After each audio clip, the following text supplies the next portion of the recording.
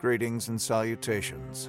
You've successfully arrived at the Bloody Disgusting Network. The passage of time will now bring you to something strange, unique, and idiosyncratic. Have a good time. My friendship to all of you precludes my involvement with any one of you. But if you wanna make love, then I do too, and I'll be right there behind you. All in the name of oh, all in the name of oh, all in the name of oh.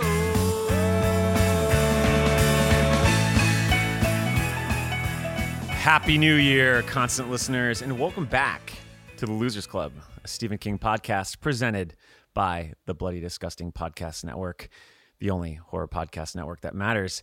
Believe it or not, but it's now 2022, which means two things. On one hand, it means the start of a whole new season, season 6 to be exact. But on the other hand, it means we've been hitting record and talking Stephen King for 5 whole years. 5 years, half a decade, 1,825 days, 43,800 hours, 2,628,000 minutes.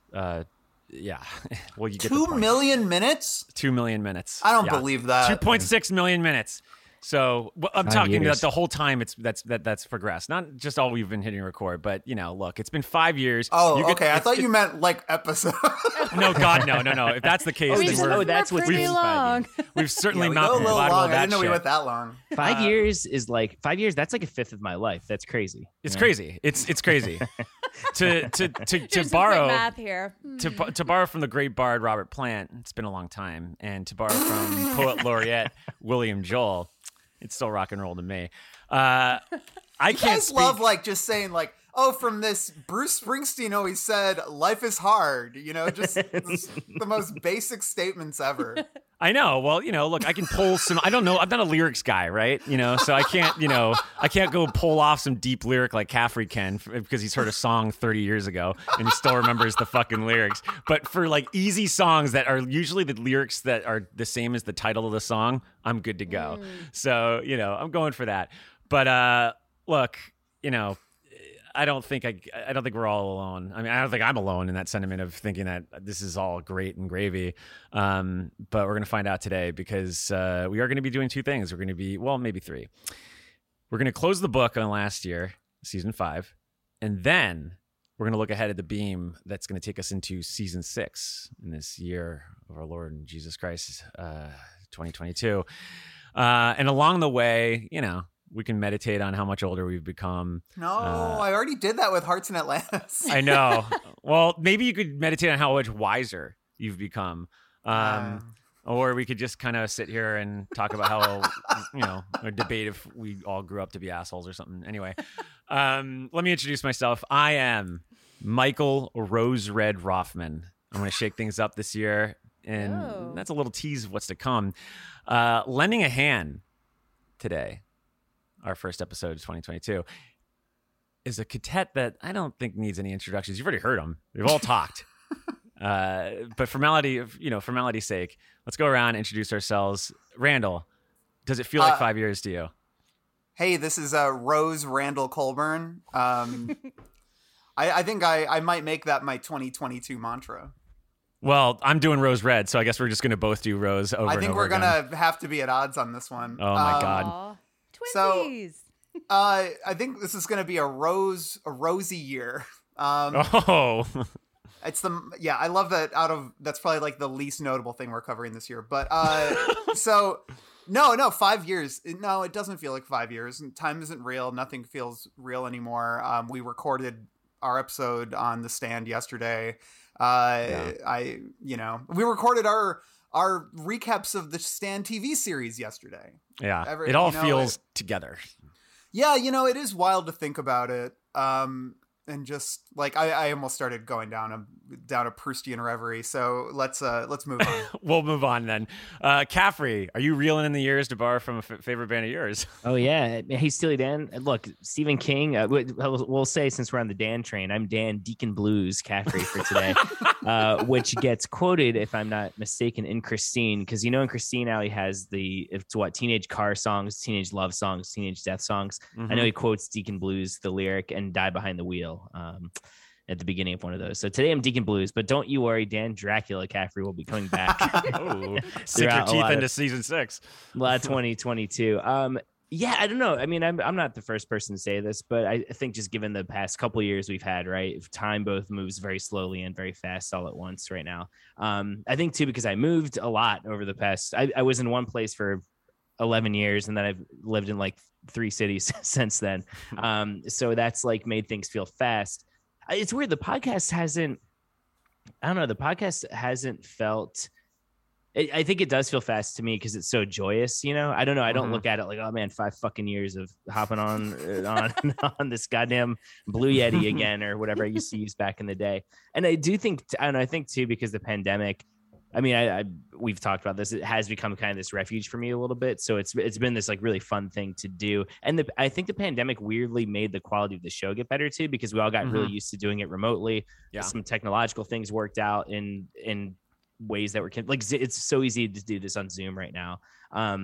Easier than it was back in the day. So yeah, for me, I think overall, even though time in my own life has oscillated between slowness and fastness, I think the podcast, it definitely does not feel like 5 years to me. And we're kind of doing the same shit we were doing back then, right? Just that we're gathering and talking about an author we love. I mean, there's new faces. I think we've gotten a little bit more savvy on how our product sounds and everything like that. A lot of King things have happened and we've changed the format, but it's like, I would like to think the reason that we keep coming back to it, and also why people keep coming back to it and that the show keeps growing, is because it does feel like coming home a little bit. It does feel like popping with old friends. I mean, that's what any podcast should feel like, right? That's why people listen to podcasts. But yeah, so for me, it's felt 100% fast in a good way. That's nice. Well, Jen, this is your 3rd year with the show, believe it or not. Does it feel like this year going into your 3rd year, or you kind of echo a lot of what Caffrey and Randall have been saying? Yeah, kind of. Yeah, this is Jen Firestarter Adams. Maybe I'm gonna change mine up a little bit. Coming soon from Blumhouse. I know. Oh man, stay tuned for some thoughts. Yeah, it does. It does. It feels like, I don't know. I don't know if I've told this story on the show or not, but like, I've been listening since the very first episode. So like, my friend texted me this article about this new podcast about Stephen King. And she was like, I think you might like this. And I was like, oh, this sounds interesting. Yeah. So I checked it out. So I listened to your first Carrie episode and listened to every episode since then. And, now I'm like part of it, which is, I didn't feel like part of it for a long time. And I think this was the year I finally felt like I was like an actual member of the club, that's a little my imposter syndrome coming out, but Well, we always thought you were part of the club for 3 years. So just know that. We get in an argument like, well, we thought we were making a friendly home for you, but oh, no. That's because of me. Like how many, Mike, I used to text you after every episode. I was like, does everyone hate me? Oh my God, I'm such an idiot. I was like, no, they don't hate you. They had a lot of fun. I'd be like, let me screenshot it. No. But I stopped doing that. I have not done that in a long time. So, yeah. It is honestly, when you think about the pandemic and just how long we've even been doing it during that time, that's when it's kind of like, it's like we were saying, Caffrey, like when I think about the actual, the chronological reread, everything we've done, it doesn't feel like very long. But then when you think of the context of what's been going on in our life, I'm like, oh, wow, it feels like forever. Like it does feel like a very long time. Like, I mean, there's just been so much that has changed. I mean, we started this in the first year of Trump's presidency. We were now out of that. We like a big chunk of that was in the pandemic. We're 2 years into that already. We're in the aughts for King's in the chronological reread. And granted, we were supposed to be probably a little bit further along based on some of the readings that I've seen on our Excel spreadsheet. But, I think it's, in hindsight, much the chagrin of a lot of our constant listeners, I think they'll respect the detours that we went on.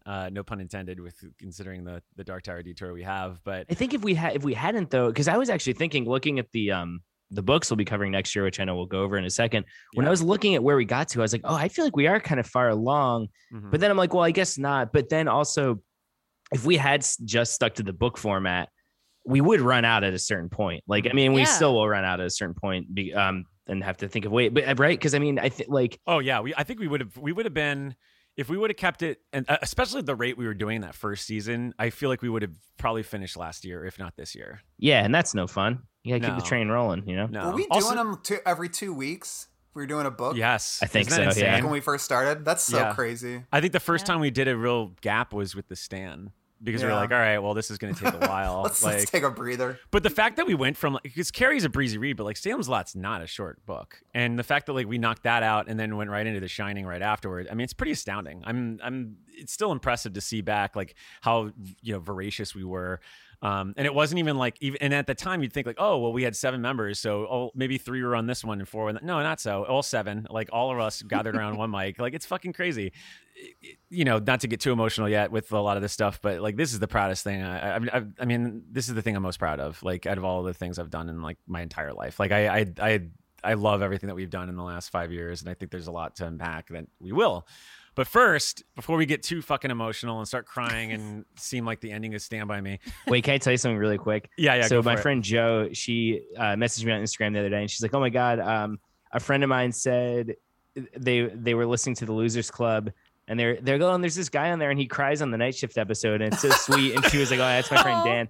And I although on one hand I'm like, I think that's a really good episode, and I think it's a cool turning point. On the other hand, I do think it became the cliche just for everyone to like cry on a podcast eventually. So I sort of like am embarrassed by it, even though it was like totally genuine and I wasn't like being calculated. And so I feel like my response was kind of not shitty. I was just like, oh yeah, I'm like kind of embarrassed by that, blah, blah, blah. And then I'm like, oh, now I'm being like a macho asshole. Anyway, I just We all know- wanted to say, yeah. That happens. We all know Starting you- a trend, Dan. We all know you cried because that was like our 7th hour of recording. Yeah. Yeah, I was really hungry. I was like, please. Because that was it was like last rung on the ladder, I think you were talking about. Yeah, I mean, Yeah. we did like, didn't we do 2? Oh, it was all in one day. Two shifts, right? We did like, okay, we're gonna do the first half of the book. That's crazy. Now We went to the break that up. Grafton for like an hour, and then we're like, all right, back at it. Yeah. Fucking crazy. And that was when we were like doing adaptations as well in the same episode. Oh, So, man. yeah, Wow. fun times. But look, despite what Don Henley says. We got to keep those rock and drops coming. We must look back. We always have to look back. And if we're going to look back, in 5 years, we really definitely got to look back at season 5, which is a big one for us for many reasons. We'll probably extrapolate on. So let's meditate on the greatest hits in King's Dominion for us, whether it's our episodes, whether it's the books we read, the shows we watched, the things that happen in King. And I think the first thing that we got to decide for ourselves and just kind of kick around is just what was our favorite episode of 2021? And, it doesn't have to be one episode. It could be like, maybe the topic of episodes that you wanted to discuss or anything. But Randall, for you, what was your favorite episode that you were most proud of this year? I think I have one that's probably my answer for everything, so I'll just say it now and then set it aside, which was Castle Rock season 3 episode 1, which was so fun, and I had a great time doing it, and we all voice acted on it, and we all did a great job. So that's I'm gonna throw that out. That was my favorite King episode. That was my favorite King episode. My favorite King adjacent episode, which, spoiler alert, is also a category here. But I think the ones that stand out to me as episodes I'm particularly proud of was our coverage of the Dark Tower pilot, an interview with Glenn Mazzara, I thought was great. And I mean, all the book coverage I think has been really, really good. The Bag of Bones book episodes come to mind. I think we did a good job with a really frustrating book. And then I love Jen and Anna and I's. This kind of stemmed from our Desperation episode, which I also thought was great. Where we talked about addiction and recovery. And then Jen and Anna and I got together and made an episode about King and recovery. And I think that was a really cool episode that approached an interesting topic from an angle that, isn't explored very often. And I think that's what is cool about the podcast is we can sort of find these little niches and weird angles to come at King. And I think that's what, those are the episodes I end up being most proud of. But you know what? Totally. There's not a bad one in the bunch. There really isn't. I mean, yeah. I mean, there's definitely ones where we go off track and it's like, holy shit, where the hell did we go? Like the Highwaymen bit this year, where we were like, what the? Most esoteric bit. Which episode was that on? I can't even remember. It was like a now. bag of bones, or no, it was like a. No, it was Hollywood King. Yeah, it was a Hollywood that was King. So funny. And for some reason, I think we were talking about Mr. Harrigan's phone, and then all of a sudden we started getting into a digression about South by Southwest parties. I'm pretty sure the listeners were like, all right, I'm out. Can we do some like skit about? Yes, like, and then Kyle put in like machine gun sound effects too. So we went all in on the audio drama. Oh yeah, we were talking about. I remember why. Yeah. I'm not going to make us go down this again, but we were talking about the Pet Cemetery party at South by, but how that they would just switch out the house depending what the movie it was, and then I think you were like, "Oh yeah, me and Randall were there the day before, and it was a Highwaymen party." and then Justin was joking about like trying to eat food and drink, but they would have like reenactments of like Prohibition. And, that was a good bit. Yeah. Well, Caffrey, what Kyle about? Can drop in some more. Machine. Yeah, right. We can just bring him back, Kyle. Caffrey, what about you? What was the Highwaymen episode your favorite? Well, so yeah, because I was gonna say, so my book episode, I had The Girl Loved Tom Gordon. I just felt like it was our usual length, but it just felt so tight. Like everyone was just really firing on all cylinders. And I think too, because that's a book maybe as a kid I didn't appreciate as much, even though it's about a kid. And so I felt like it kind of came out victorious in the end, which was cool. I really just enjoyed talking about that book with you all and re-examining it. But I also had, I mean, if I'm going to just talk about the most fun and the product and everything, yeah, I also had Castle Rock, just the whole shebang.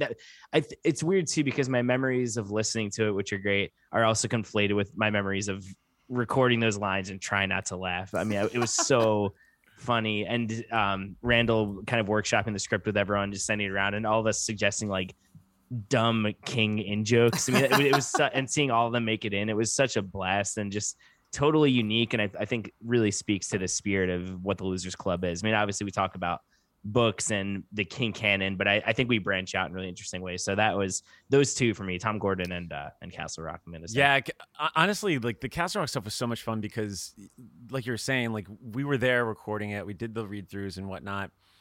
But what was really exciting was when like Kat Blackard, who was editing, doing a lot of the production, when she would give us pieces of the episode or like drop one, part one or something like that, being able to like push play and just not knowing what to expect every time was really just so fucking unique, especially given the fact that like most of the time we know exactly what's going to happen on every episode, right? So like to be able to hear the level of detail for some of the audio quality on that, it was astounding. I mean, it was, I remember just getting chills going for a walk, because it was during the summer. I just remember a long walk, no pun intended, and hearing that episode for the first time and just being like, I can't believe we fucking did this. Like, this is unreal. We drove back up from Florida to see my wife's parents the other day, and we passed a sign that said road work. And I just thought at the beginning, I was like, wait, that joke is in there. That's so ridiculous. Jen, for you, what was your favorite episode or episodes? I don't know. I was looking back over them. I feel like it's just been so many episodes this year that I'm really proud of. And I think like I loved the Desperation episodes. I think that one was one where I really kind of worked out a lot of themes that book hit. And The Girl Who Loved Tom Gordon was really fun. And I think that was a really good episode. Like if I think technically about the best episode that I have been a part of, I think that might be the one. But I think the one that has my heart the most is Lisey's Story, the book episode. And I was thinking that Tom Gordon was the first book episode I hosted, but I think it was actually Lisey's Story. Yeah, because I got kind of cold feet about covering it, or like myself. Yeah. For and you helped me do the outline because I was really, really nervous about that. You guys make those transitions look so easy, and they are not as easy as you think they're going to be. But yeah, that book, I really loved revisiting it, and I loved talking through it, and like, because I did not like that book the first time I read it years ago. And I think like I love the level of like analysis that we brought to that and the emotional like discussion we had. And also like, I can't remember if that's when we were really starting to break the episodes into the book episodes, but I've really loved that. Like because I like the thing that I love about this podcast is that I get to really geek out over text and like go really deep into the themes. And I was a guest on another Stephen King podcast a while ago, and it was only like 45 minutes, and it was still a great show. And but I was like, oh, we're not talking for 2 more hours about this, but I had so much to say. So yeah, I think Lacey's Story is the one that is my favorite for the year. That are the books. I've got And some that was an ones. emotional episode too. That was that was a heavy one. I think my this is getting maybe TMI, but I remember like after that, like my armpit, like I just felt like I was just drained so much, like, you know, like that feeling when you're tensed up and everything. Yeah. I mean, for me, I think it's the long watch episodes. I feel like, you know, behind the mic for me, I feel like there were some of my finer moments. And I really kind of went as deep as I could with those episodes, just knowing that this is our chance to kind of go as deep as we do with our books, with the movies that we missed out on before. I mean, I did everything I could, and especially I think because I've had more leg room to kind of stretch into my research roots in terms of just like time. Like, you know, I'm partly full time on this now. Like I just had a lot more time to research. So I was like listening to commentaries. I mean, we watched Stand By Me and The Shawshank like 2 or 3 times. Like was rereading the novellas, reading the interviews. And so I don't know, like this is going to sound pompous, but I think it shows in the episodes. Like I think everyone, like not only that, but like everyone brought their fucking A game to it. And I just remember like when we finished recording the Stand By Me episode and just like all of us texting each other and being like, yeah, that was fucking awesome. Like that was so fucking cool. And I don't know, I'm just really proud of that. And some of the interviews that we had in conjunction with that were really cool, especially with the screenwriters that had some really cool stories that I had never heard of before. But I'd also be remiss to like not mention the archive series, because I think that like in terms of like my biggest like silver lining out of everything that we've done this year, not even silver lining, but like just a good takeaway is that like what we're doing with the archive series, like similarly to what I just said with the Stand By Me episode, like after those episodes, I always feel like we text each other being like, that was the best one we've done so far. Like that's the best one we've done so far. And like the same thing happened the Hearts in Suspension episode was like, just, you know, Caffrey, you mentioned just like crying randomly for, you know, the Night Shift episode. Like I don't even know what happened. I just like literally just got so emotional and wrapped up into it. And I don't know, and I'm just seeing what the patrons are responding to it like that. It just, I don't know, those episodes I'm really proud of. So yeah. I'm literally really looking forward to see how that series continues to evolve. But Hello, this is Jason, co-host of the All 80s Movies podcast, with a message from Factor Meals. Warmer, sunnier days are calling. Fuel up for them with Factor's no prep, no mess meals. Meet your wellness goals in time for summer, thanks to the menu of chef-crafted meals with options like Calorie Smart, Protein Plus, and Keto. Factor's fresh, never frozen meals are dietitian approved and ready to eat in just 2 minutes. So no matter how busy you are, you will always have time to enjoy nutritious, great tasting meals. With 35 different meals and more than 60 add-ons to choose from every week, you will always have new flavors to explore. Treat yourself to restaurant quality meals that feature premium ingredients like filet mignon, shrimp, and blackened salmon. Head to factormeals.com/80smovies50 and use code 80smovies50 to get 50% off your first box plus 20% off your next month. That's code 80smovies50 at factormeals.com/80smovies50 to get 50% off your first box plus 20% off your next month while your subscription is active.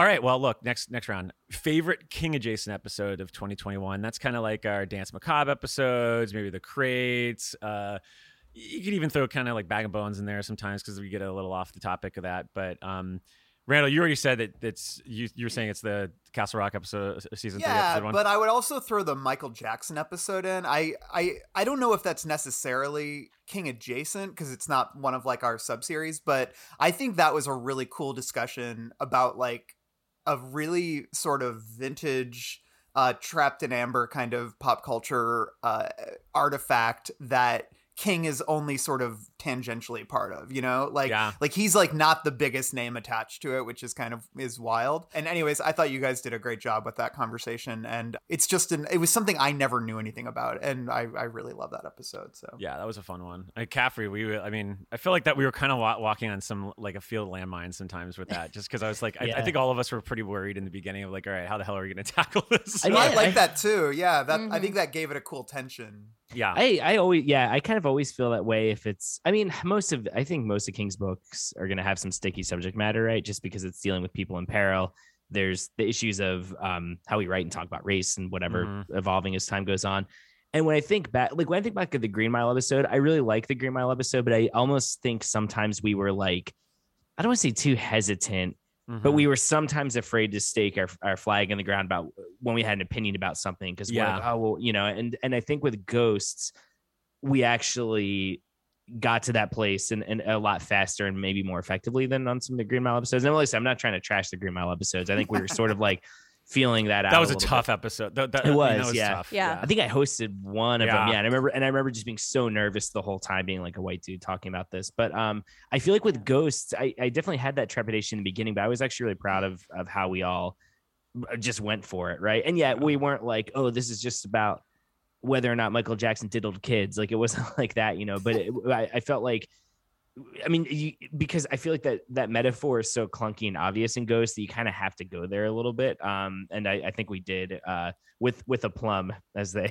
Yeah, right. Is that what would you say is your favorite King of Jason episode then? Yeah, I was thinking about this. So I mean, this isn't really King Adjacent because it is still about the books, but I was super proud of Flieger for starting the Dark Tower Detours because those have been really fun, and also just the guest stars that have been on there just reminds me of like, oh, there are people who are like legit scholars about the Dark Tower in ways that we are not. I know we all love the Dark Tower or whatever, but I mean, just kind of like seeing people come in and school us a little bit, and not in a competitive way or anything. It's just really impressive to see the first episode. The Kingslingers, there were theories and stuff being brought to the table that I was like, oh my gosh, I never thought about that.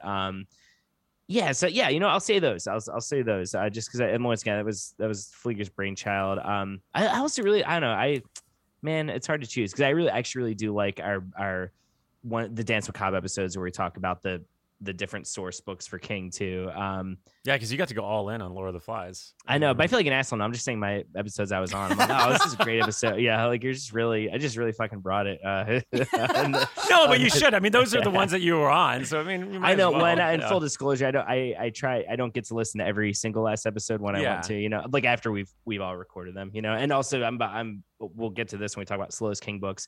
I try to listen to all the book episodes as I'm reading them, and I'm kind of behind right now in the books. I'll save that for the slowest book once we get there. Well, let me just write down you're a traitor. But no, honestly, because for a long time I was really good about sticking with, like, really keeping up with the podcast and listening to each book episode. Like Rose Matter, I remember distinctly just being really synced up with when that episode came out and walk around Atlanta listening to that. But yeah, I think his Lord of the Flies also is just such a book like I'm obsessed with. I mean, just have been obsessed with since I was a kid, and just hearing new things get brought out about that. And I think Jen, you were on that episode, right? Mm-hmm. I think too we were like, not that an episode is bad if we're in disagreement, because I think that leads to some of our best discussions. But I feel like we were all really on the same page about that book, about how we felt, and we were all kind of blown away by it. Yeah. Which was really nice. But like in different ways. Like I feel like we all kind of had slightly different interpretations of a lot of different things, which made the conversation really interesting. And I think too, it has to do, like, I read that as a 10-year-old boy, right? And some of y'all were coming to it like as adult women. I think like the gender dynamics played out really well in that episode with just like the different perspectives on it while still also really appreciating it. So yeah, that was also a really good one. What about you, Jen? Well, this is where I have a lot of feelings. I think, and I don't know if this is technically a King adjacent episode, but the addiction and recovery episode, I'm really proud of. That's a hard one for me to say I am proud of, because there's just a whole lot of feelings that are attached to that for me, you know, because that is a really personal thing. And I'm, you know, but I think it's something that I've been thinking about for a long time, and it was really nice to be able to explore that with somebody who is kind of on that journey with me. And then Randall, I think you did a fantastic job of kind of guiding us through that so that we kept moving and didn't get too bogged down in the heaviness. And you know, this podcast also kind of introduced me to Anna Marie Cox, and she is somebody, like, we've talked about these kinds of things off pod, just kind of, I mean, I hope that's okay to say, but like, she's become like a friend and somebody who kind of understands a lot of the stuff that I kind of deal with in my life. So that's one, like I said, it's hard for me to say I'm proud of that episode, but I am proud of it, you know, if that makes sense. No, totally.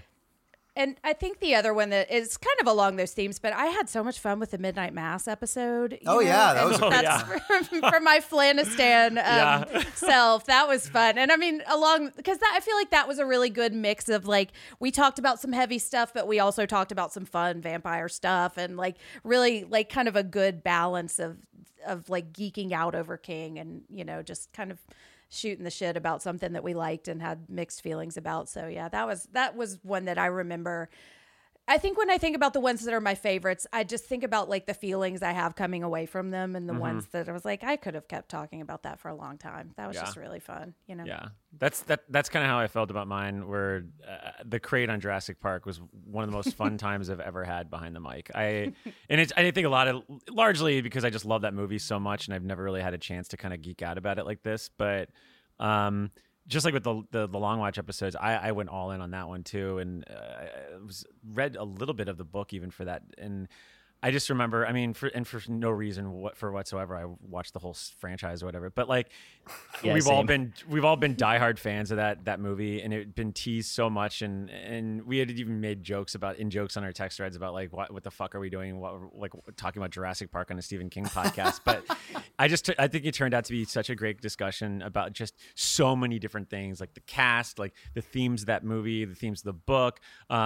It's one of my favorite episodes I've ever been able to be on with Mel, just because like Mel and I have always had this like joke back and forth about Jurassic Park. We'll just quote it over and over again, and then Caffrey. I mean, you're obsessed with dinosaurs too, so it's just us being able to kind of, you know, it was just so much fun. And like, look, I've got a question for you. I know we've kind of ironed out a lot of 2022, but are we going to do a King's Dominion as in Jurassic Park when it comes out? I mean, come on, the title's there. They're coming back. It's Dr. Grant and Sadler and Malcolm all together. Wait, again, are they? You know, I think I'm confusing it with Twister. I was like, wait, no, they're showing The Shining in that drive-through scene, right? Or that drive. Yeah, that's Twister. Yeah, and they're trying to do it. Yeah, we gotta I'm just laughing at the idea of like a casual fan of the podcast, like just turning on the app and then seeing like, oh, cool, the Stephen King podcast did 3 hours on Jurassic Park Dominion. It's just like a picture of Blue, like on the thing. Yeah. But we should, I guess, if we just do like Finding King in Jurassic Park Dominion, then we can. Oh, I know, right? I mean, the T-Rex is the king, SEO, man. the king of the dinosaurs. It's like when that T-Rex came out, it was just like King dropping Tommy knockers in 1990. I just can't, which is, I don't even know if it was 90. I'm just pulling a year out of my ass, but let's continue with years. Let's talk about 2021 still.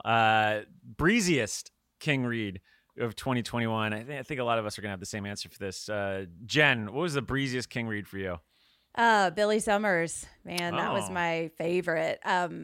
Yeah, I loved that one. That one was another fun episode. I was shocked at how much I loved that book because reading the synopsis was not into it. And I was like, yeah, okay, well, it's the next one, so I got to read it. But man, I loved that one. And I remember like the last afternoon I was reading it, and I posted this picture of me just crying because I had been reading it, and the end of that is just so really beautiful. It is a left hook. Like it really was, yeah. That. Yeah. Mm-hmm. Yeah, so that was my breeziest one. Have you read that, Caffrey? No, I haven't. I have not read The Institute, Later, Billy Summers, I think, are the three. So are those his three most recent? Or is The Outsider? There's Let It Bleed. Well, there's If It Bleeds, too. Yeah, I read If It Bleeds. Yeah, so no, I haven't read those three. I found the first edition of The Institute recently for like $5. So I have that I'm going to read. But yeah, Billy Summers and Later, I know like very little about too as books. I guarantee you'd finish Later in like during a lunch break. Is it like Elevation kind of thing? It's fucking fast. Well, it is fast. It's fast. I probably should have said that one for my answer, but Caffrey reads like Johnny Five, and like he'll finish it in like 45 minutes. So I don't want to brag. I read 100 pages of The Martian on the train today. So that book is fast paced too. It is fast paced. Yeah. What was your breeziest book? Because when you say, I mean, you read really fast. So I do. Well, and so this isn't one. These are not books that we covered this year, but this is sort of in preparation for an episode we're going to do. In preparation for Gwendy's final task, I reread the first two books, Gwendy's box, and then it's not a King book, but Gwendy's Magic Feather, and then Gwendy's final task. And I'm not saying I do like those books. I'm not saying they're my favorite in the King universe, but the way they're written, I don't know if he said they're supposed to be like YA novels or anything. I don't know if he's like gone on the record for that, but the way the chapters are structured and the way they end on kind of not fake cliffhangers, but like a dun dun dun moment every single time, it just makes them real. I mean, I think they're King's shortest chapters, like anything he's done. So they just clip along for me. And I really like Wendy as a protagonist. Like I kind of like staying with her. I'm excited once we get to that book, because I have some questions about a certain character with the initials RF. That's all. Yeah. Anyway, I'll save that for later. But yeah, so those are I was kind of surprised how fast all three of those books went. I think they're just like, I don't know. Has King said, or is he trying to do like his version of YA for that? Because they just move along in the same way that like Goosebumps books do for me. Yeah. I don't No, know. I've not heard him say that, but the Goosebumps vibe is there, I think. I mean, obviously not as silly, but the short, Like a little more chapters, adult, of course. Yeah. Yeah, and just the cliffhangers. Yeah. Like Yeah, Dan Brown. He doesn't do the Yeah. shameless like the one I was used for Goosebumps is like, oh, and then I heard a snarling wolf-like growl behind me. Oh, it turns out it was just Sparky, my dog. Yeah, Like, exactly. Oh my he's- God, always that. Yeah. They're not doing I have that, a whole but- rant about Dan Brown chapters that I'll save for another day. Okay, yeah. Ooh, man, I've never read Dan Brown, but Matt, I randomly saw the third Da Vinci Code movie with Mac in theaters. I remember you had to review that, didn't you? I did a review with him because Justin couldn't go. It was back when they had their They review made show, and three I of was them? kind of lost. Yeah. I think there's three of them, Oh, I right? thought there was only two. No, there's- one has it- Jude Law. I've There's seen Da Vinci Code, there's Angels and Demons, and Inferno. I don't know Inferno, why. Oh my that's the one I God, saw. Inferno. But I hadn't And there's seen the going to other be a two. new show too with the Well, it hot already guy from aired Fear and nobody, Street. Oh, and nobody watched it. oh, did Like it? it already aired. I was like, nobody in the world is talking about this, which is so Yeah. crazy. Yeah. I didn't know. Anytime they do like we're gonna reboot these Dan Brown books, or we're gonna do the new Jack Ryan, I think like no one gives a fucking shit, because these are Yeah. these were books that were like huge 20 or 30 years ago. But I did Jack they have a Ryan's legacy? big now, though. I'll say That's the Jack thing. Ryan's big, and I say people do nerd out for Clancy in the way they do for King. I think there is like Really? that subset of people. Whereas I don't know any Dan Brown stans. Like he was really popular, but I feel like nobody carries the torch for him like they do for like, you know, the Clancys and the Kings and so on and so forth. you It know? was like Well, you know what 2005 happened was to for him. him. Wait, He what was happened to like him? QAnon. Oh, did he really? Wait, Dan Brown's QAnon? Oh God, that'd be No, I'm great. saying all the Dan Brown people are like, I gotta I'm find more sure. signs. They went. Oh, that makes sense though, given because I remember. No one I think maybe it is too is that when the Da Vinci Sorry, Code Dan came Brown out, fans are gonna kill me on that. I'm fuck you. sorry. Yeah, Hey, right. if any Dan Brown fans are listening, fuck you guys. No, I'm kidding. I'm totally kidding. I'm just kidding. They're gonna show up in like I'm kidding. robes. My mom I know you likes gotta that say that in book a lot. code, Dan. No, I remember when it came out though. It was considered kind of edgy because it was all these like Yeah. religious It's like the accusations. safest and, fucking book in the world. Like, Mhm. I just don't know if that stuff's considered edgy anymore because of all the like real life conspiracy theorists we have. So yeah, no, it's- Totally. Yeah. Yeah. Yeah. Well, in National I'm, Treasure. and I'm just kidding, y'all. Nicolas Cage. I Well, love, look, I I love wasn't the Dan gonna- Brown fans. I love them. This might be a little preemptive, but you know, we were going to announce that we are doing two side podcasts: Dan Brown, the Da Vinci Pod, and then we're also going to be doing the Recruit Losers Club edition, and it's going to be a Clancy cast. So Clancy I love Cast, Cast. the Da Vinci Pod, Cast. just like the Dude. laziest. The name. laziest names. Yeah. We gotta put those together. The Clancy Brown cast. Yes. Oh, that would be that's cool. actually good. Amazing. Yeah. But then actually that's something I'd but people listen are to. like, oh, like, I want to hear about Clancy Brown's new turn in Dexter, and then you show up and Right. it's like, well, what's the difference between the Da Vinci Code and Patriot games? You know, His King, I feel like King usually likes popular. Like he's a big, isn't he a big oh, I guarantee he reads like Clancy, or not Clancy, like Tom Clancy Robert stuff. Ludlum and stuff. Has Yeah. he ever said anything on? I feel like he maybe would have dug the first Da Vinci Code. I don't know if they're called Oh, the yeah. Da Vinci Code books. That's Well, what he I'm calling reads it. like 1 billion books a year too, so you know he probably plowed through that stuff in like an afternoon or on a walk or something. Yeah. I do want to make it clear. I really wasn't saying "fuck you" to Dan Brown fans. Oh my Everyone God. should like what they like. I'm He's not. walking Yeah, it well, back. I am Shit. saying it. I'll say it. you, Fuck 'em Dan all. Brown No. fans. I don't need to be tricked into reading. The guy sucks. He's no Stephen King. Randall, breeziest book for you. Yeah, I think it's probably the new ones, Later and Billy Summers. Those both went down smooth. Whereas we were kind of like the books we were reading, it was sort of like wearing like 10-pound dumbbells around your neck while you were reading them a little bit, because it's like it was Desperation, which is amazing. I love Desperation, and I feel like I conveyed that in the episode, but it is a heavy book. And then you got Bag of Bones, and then Hearts in Atlantis. I'm thinking about the books I was on, but it's like these were a lot of. You were on 90% of the book episodes this year, like 90%? 95% of the book episode. Something like that. Yeah. Yeah, the only like one I didn't one. do was Tom Gordon, right? I think. But it's like, and I wish I The had one short book. Yeah, because the other ones, man, like reading Bag of Bones, and it's like walking through a swamp. It's not to say it's a bad book. We struggle with its quality in the episode, but it's so thick and like syrupy and like and kind of like I don't know, it like the grime accumulates on you, the emotional grime of it all. And Hearts was like just existential for me, because it was making me think about a lot of things I didn't want to think about, and it was making me feel feelings, and I'm kind of over feeling feelings these days. So it's like that I was like getting like really worked up about it and talking to my wife about it constantly. And so I think that Later and Billy Summers, by virtue of being a little more low stakes, I guess, and more pulpy and genre-y, like those were, I think that really helped me kind of burn through those. So yeah, that's my answer. Totally. I'm about to come up on Bag of Bones to read it, so I'll have to get ready for it. Oh shit.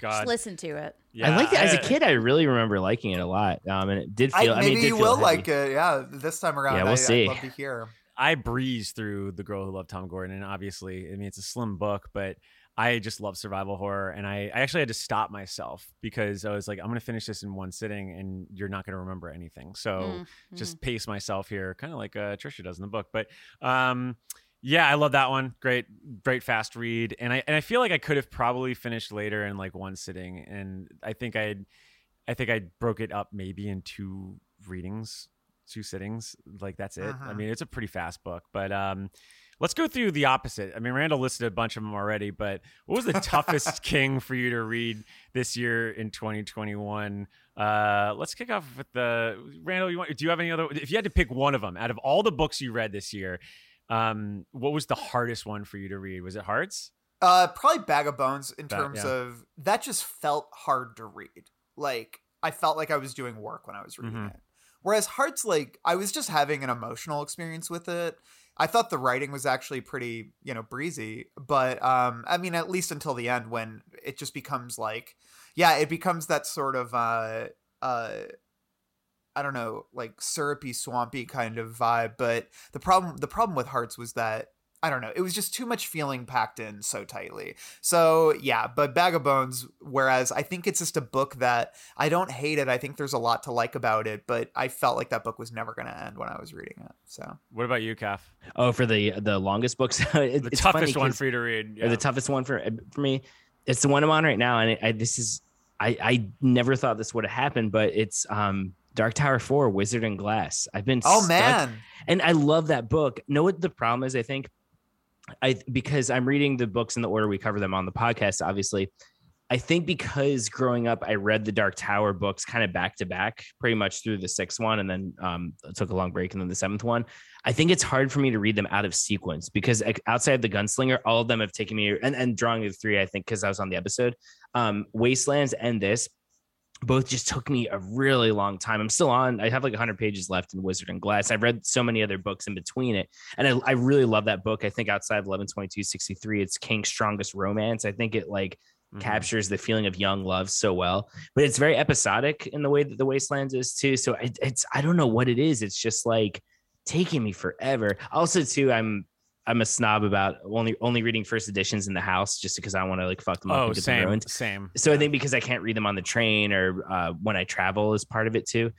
But man, it's like I'm kind of embarrassed because I love that book. I think it's my favorite Dark Tower book, but it's just taking me so long, which is why I haven't read Bag of Bones yet. I haven't read Hearts in Atlantis yet. What's the next book episode we have? Well, I guess I have. Well, we'll get to that in a little bit, but whatever that is, spoilers. I haven't read that yet. So yeah, I feel so behind, and it's all because of Wastelands put me behind earlier this year, and then now Wizard and Glass. That's not to say I don't love it, and it's gonna get 5 stars on Goodreads for me easily. But yeah, it's just taking me a while. I gave it on our episode, which I do love our episode, but I might have given it 5 noses. I think that was a 5 noser for great. me. Yeah. No. I would also add that. I mean, That was a good episode. But honestly, though, I feel like Caffrey, one of the hard parts about the Dark Tower books is that sometimes the descriptions also are just so like, I'll just sit there almost like in a daze, like trying to understand what's being conveyed sometimes. Yeah, you feel like a little punch drunk from it sometimes. Yeah. I think too, because Wizard and Glass is, and it's funny because ultimately it's the logistics really aren't that important to the overall story. Like the important part of the story is what happens to Roland as Catat and what happens to him and Susan. But they go into a lot of, in the way any good Western should, they go into a lot of detail about, you know, who runs the town and what the big coffin hunters are really there to do, and like their relationship with John Farson. There's a lot of kind of weird logistical details to iron out, but it's also in another world. It's like it's a Western, but not quite, because it's like different. I mean, it is a Western, but it's in a world where they're using terms that are familiar. Yeah, so I think there's just a lot of a lot of as Michael Jackson said, a lot of scheming going on. And so yeah, so I think it's just hard to I kind of hate that I'm still on it. I mean, tomorrow is the last day of the year. I mean, you're all listening to this in the new year, but it's as we're recording this, tomorrow's the last day of the year, and I'm like, oh man, it's like taking me almost a fucking year. When was the Wizard and Glass episode? It was May? It was like in May. Yeah, so it was a long time. I started reading shortly before then, and yeah, I've been on it, just kind of chipping away at it since. So yeah. Anyway, we'll get there. Get a little fire under your feet on that one. I know. I need to palaver with myself and just finish it. Yeah, Jen, toughest read for you. Well, okay, so I'm going to echo your thoughts on Wizard and Glass. I didn't read it this year, so it doesn't count for my answer. But yeah, that one took me forever, and I'm just not the biggest Dark Tower fan. I apologize to everyone that I haven't already alienated with my Dan Brown. It's okay. We're in the same car, driving together. Yeah. Dan Brown or Dark Tower? Yeah, right, exactly. Yeah. Mine was later. Like that one, it like went fast and it's short, but man, I just didn't really like it.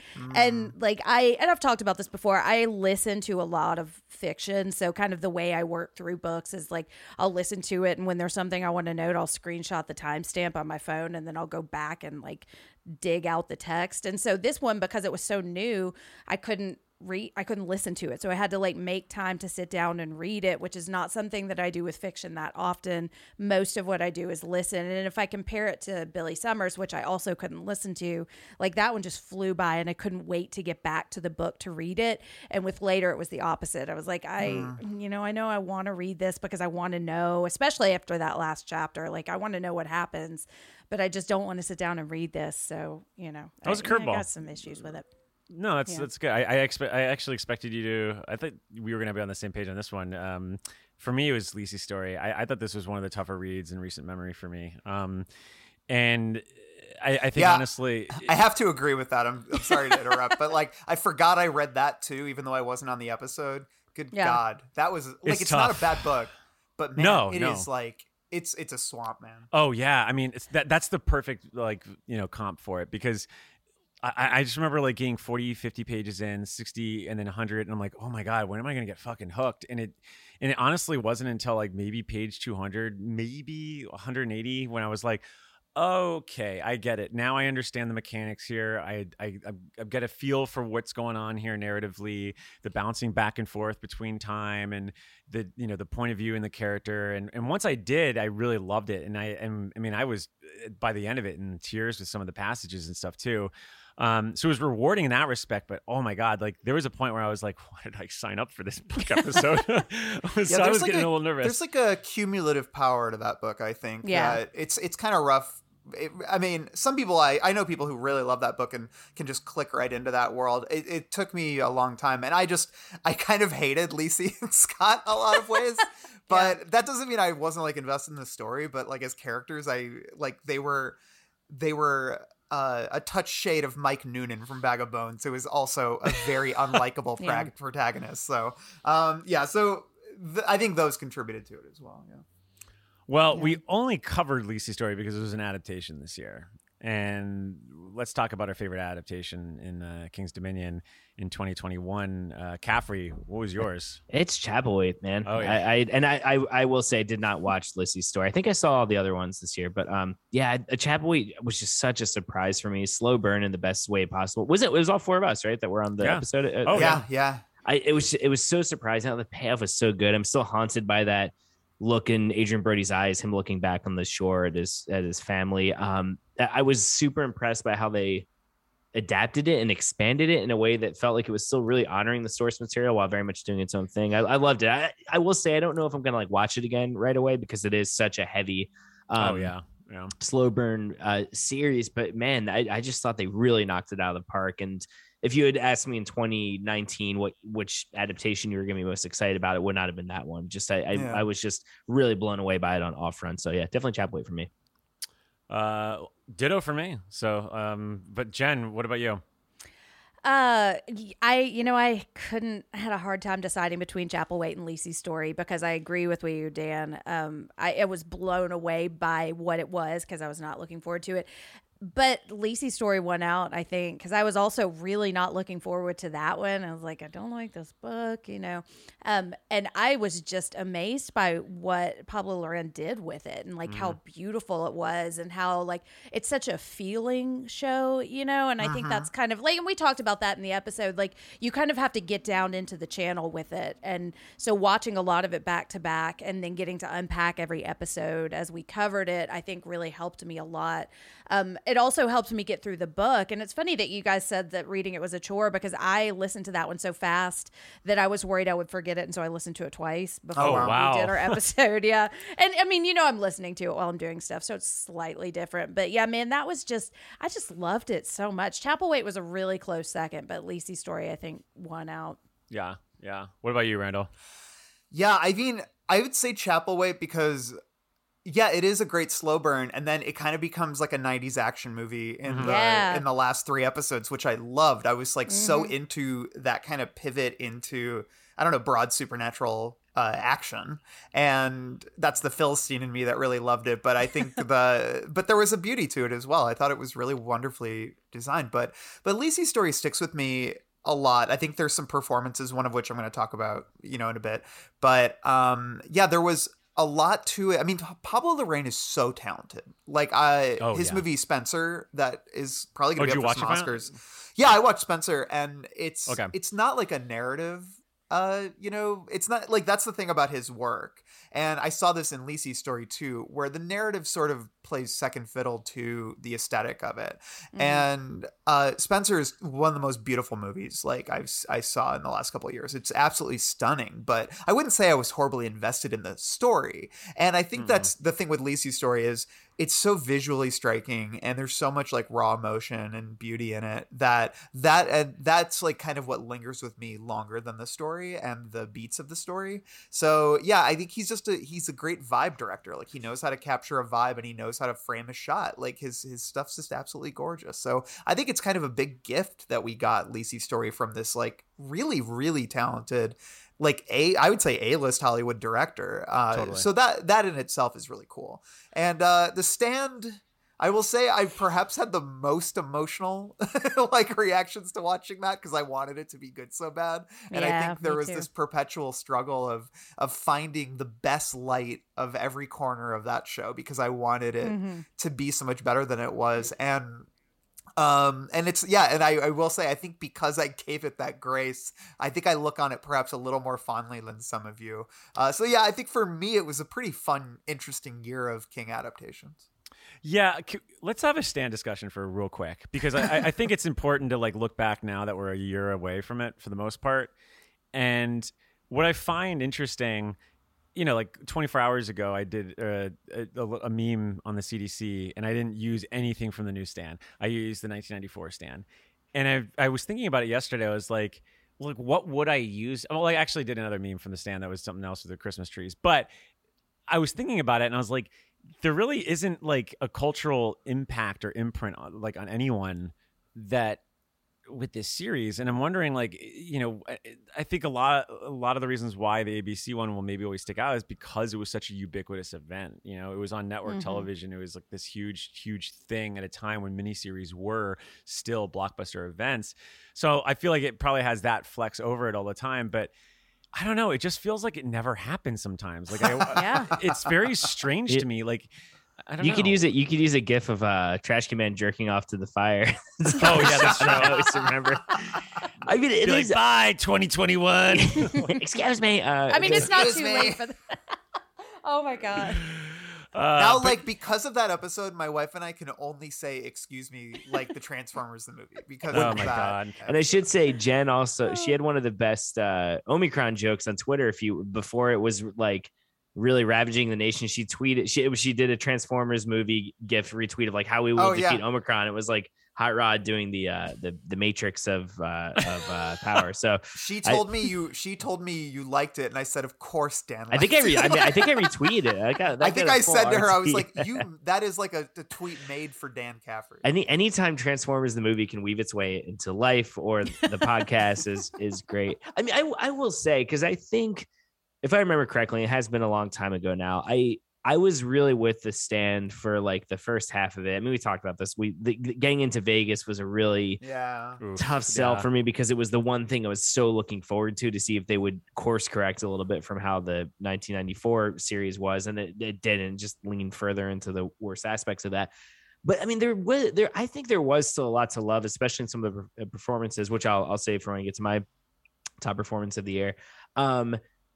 And some of the adaptation choices I did think were pretty strong. Like some of the changes, it really just kind of sunk in that second half to me. But I agree. Yeah. aside from that, yeah, I almost feel like it would have been not as disappointing had it made a bigger cultural impact. You know what I mean? Because Yeah. I feel like the 94 miniseries is what introduced a lot of people to Stand. It's what introduced me to Stand as a kid. And yeah, I remember going into like fourth grade and kids like talking about the Stand on the playground the next day. Like, oh my God. And this just didn't have that kind of power. And honestly, I wonder, I mean, I don't know, maybe if it was on Netflix or something, it I could think have. it could have been on Netflix if it was on Netflix. It just but it felt like it had the deck stacked against it, you know? Yeah.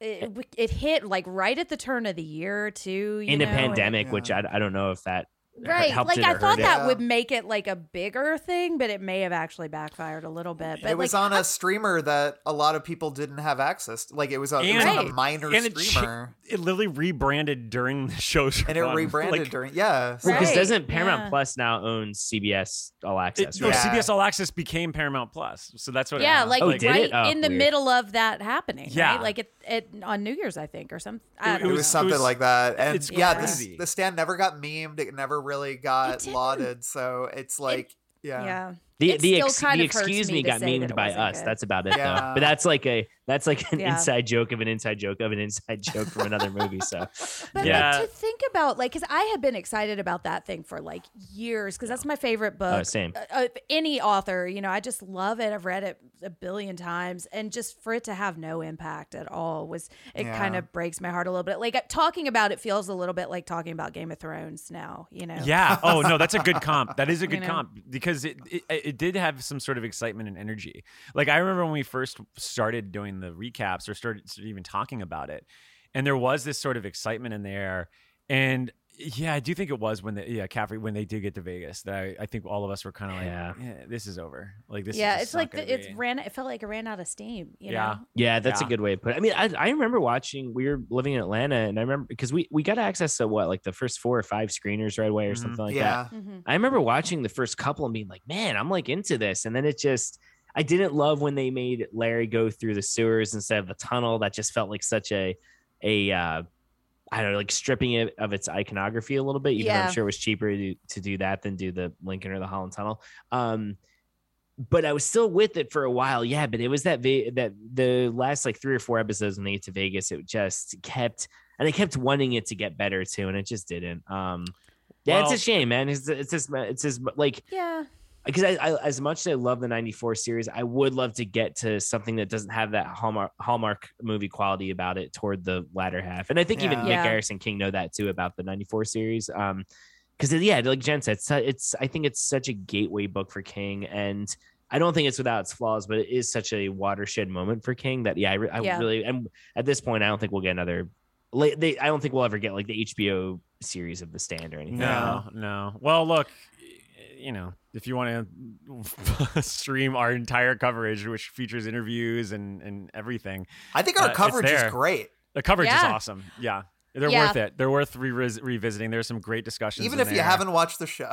Yeah, honestly. I mean, not to spoil, like that was in the running for one of my favorites of the year because like I feel like the first thing I really did from start to finish with the podcast, you know, and that was I think really a turning point for me of really starting to feel like part of the group and not even just because I thought of the Mars and Scars thing, but it was like that was like a that was a little bit of me kind of contributing to the planning, and it just totally. So, and I do Yeah, think it was I mean- good. Like if we didn't get Lacey's Story and Chapelwaite this year, which were both really strong adaptations, that would have been a contender for best of the year because I do think there's a lot of good in it. It's just it just is there. It was never going to live up to what I wanted it to be, but I feel like it was just really uneven, you know, and the lows were hard to overlook. Well, there were certainly some highs that you could have. There were, some minor takeaways in there. And I think a lot of that could be in the performances. So I think we should talk about, what was the performance of the year in a King adaptation for us. Randall, you hinted at one earlier.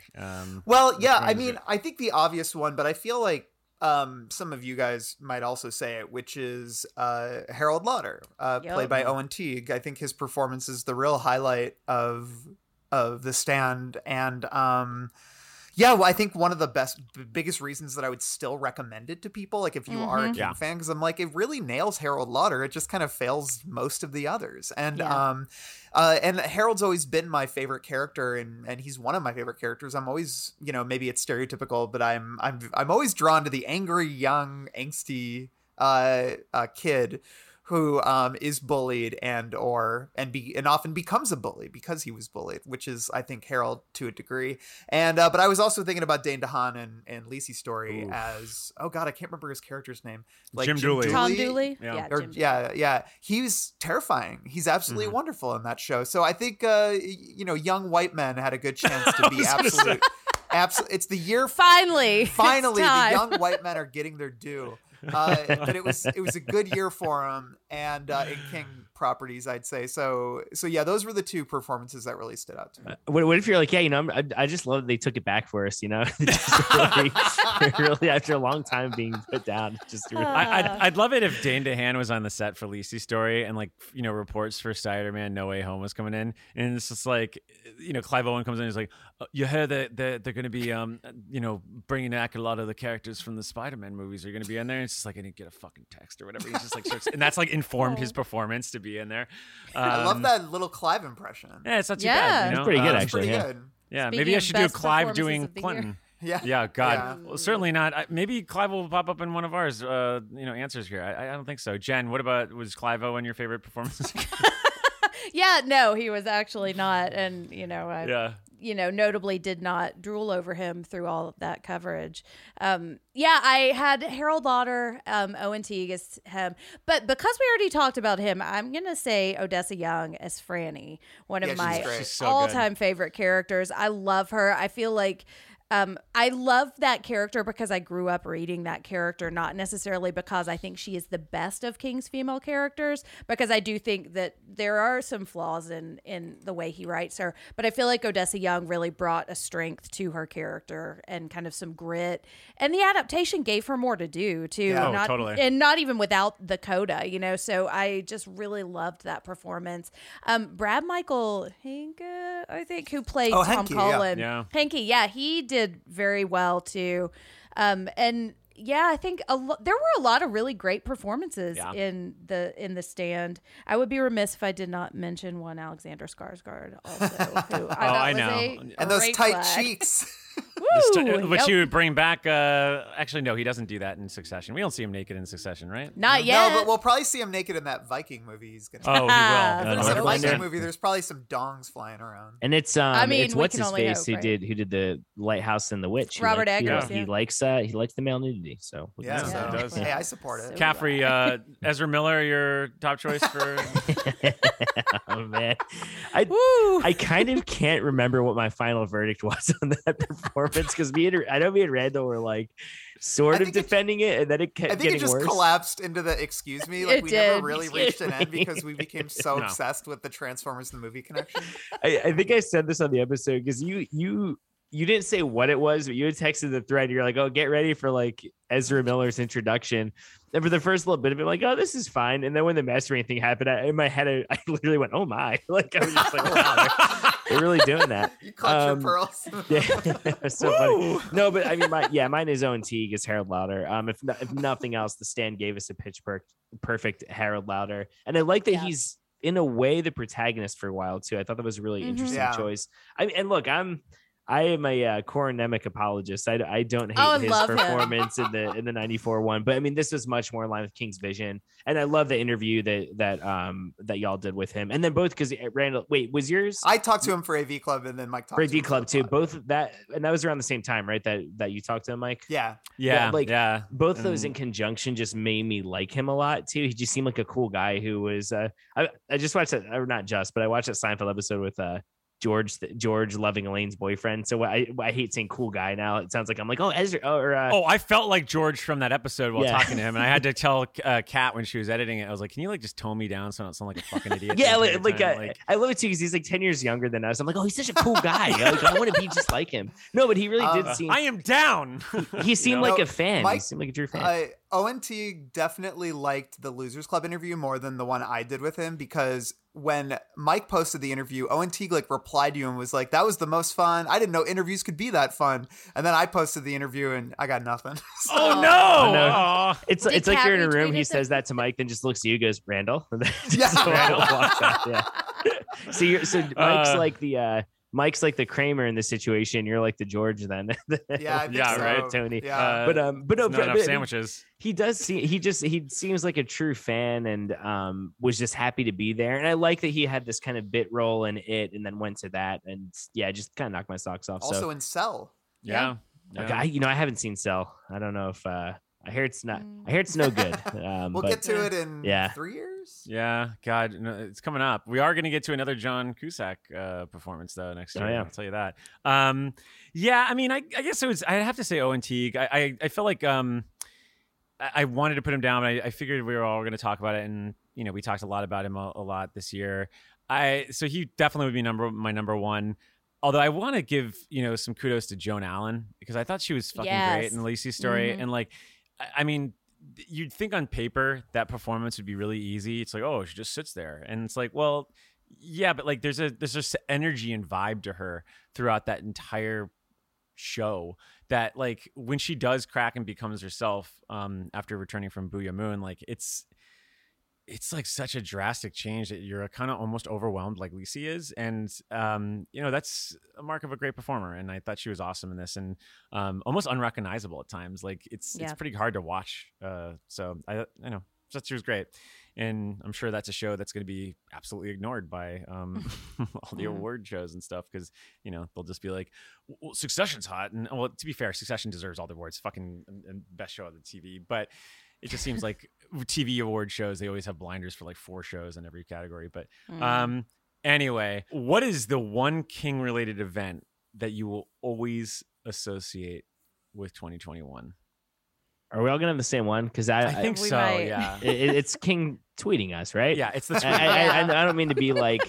I know that's like lame because we're just like patting ourselves on the back, but I mean, I never thought that would happen. That was so cool. It was, and I remember we were all collectively freaking out, and I know y'all posted the Stand By Me meme kind of jokingly, but that was true. Like that was what it was like. That was Jen's amazing. suggestion. I remember that was and I didn't even suggest it to like for us to tweet it. That was just what it felt like for us talking about it. So yeah, I'll just never forget that day, because it was first off, it was a really stressful week because it was only 2 weeks after I left Consequence, and so I was kind of floating in the ether a little bit, and I had to like go and upload all the stuff for Bloody Disgusting, because we were launching on there that day.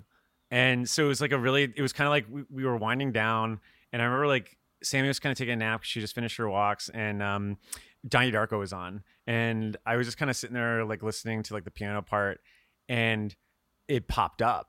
And I honestly, because only a week beforehand, I had talked to the guys who did Stephen King Rules Fest, and we were talking, and I had literally talked to them being like, man, you got the Stephen King bump. Like, how did that feel? It must've been wild. And then I honestly, and he had told me like how like people can make like fake tweets. And so I thought for a second, like, whoa, did someone listen to our episode and do it? And so I literally had to like do a double take. And I mean, I remember just texting all you guys and just being like, holy shit, I cannot believe this fucking happened. And we were supposed to meet up that night anyway at the Music Box just to kind of celebrate, you know, being on BD and all. And then it just turned into this like that thing you do moment. Like it literally was the best way I could describe it. Like I started bawling. Like I couldn't fucking believe this was happening. It was like, I just didn't expect anything good to happen, like ever. Like at that point, I was at like such a low point where I was just like, ugh.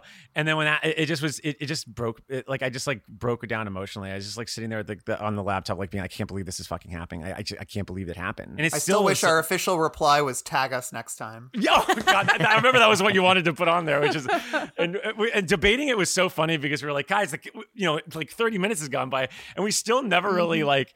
I don't think we even really liked the tweet. I think we just we quoted the tweet. That was it, which is hilarious.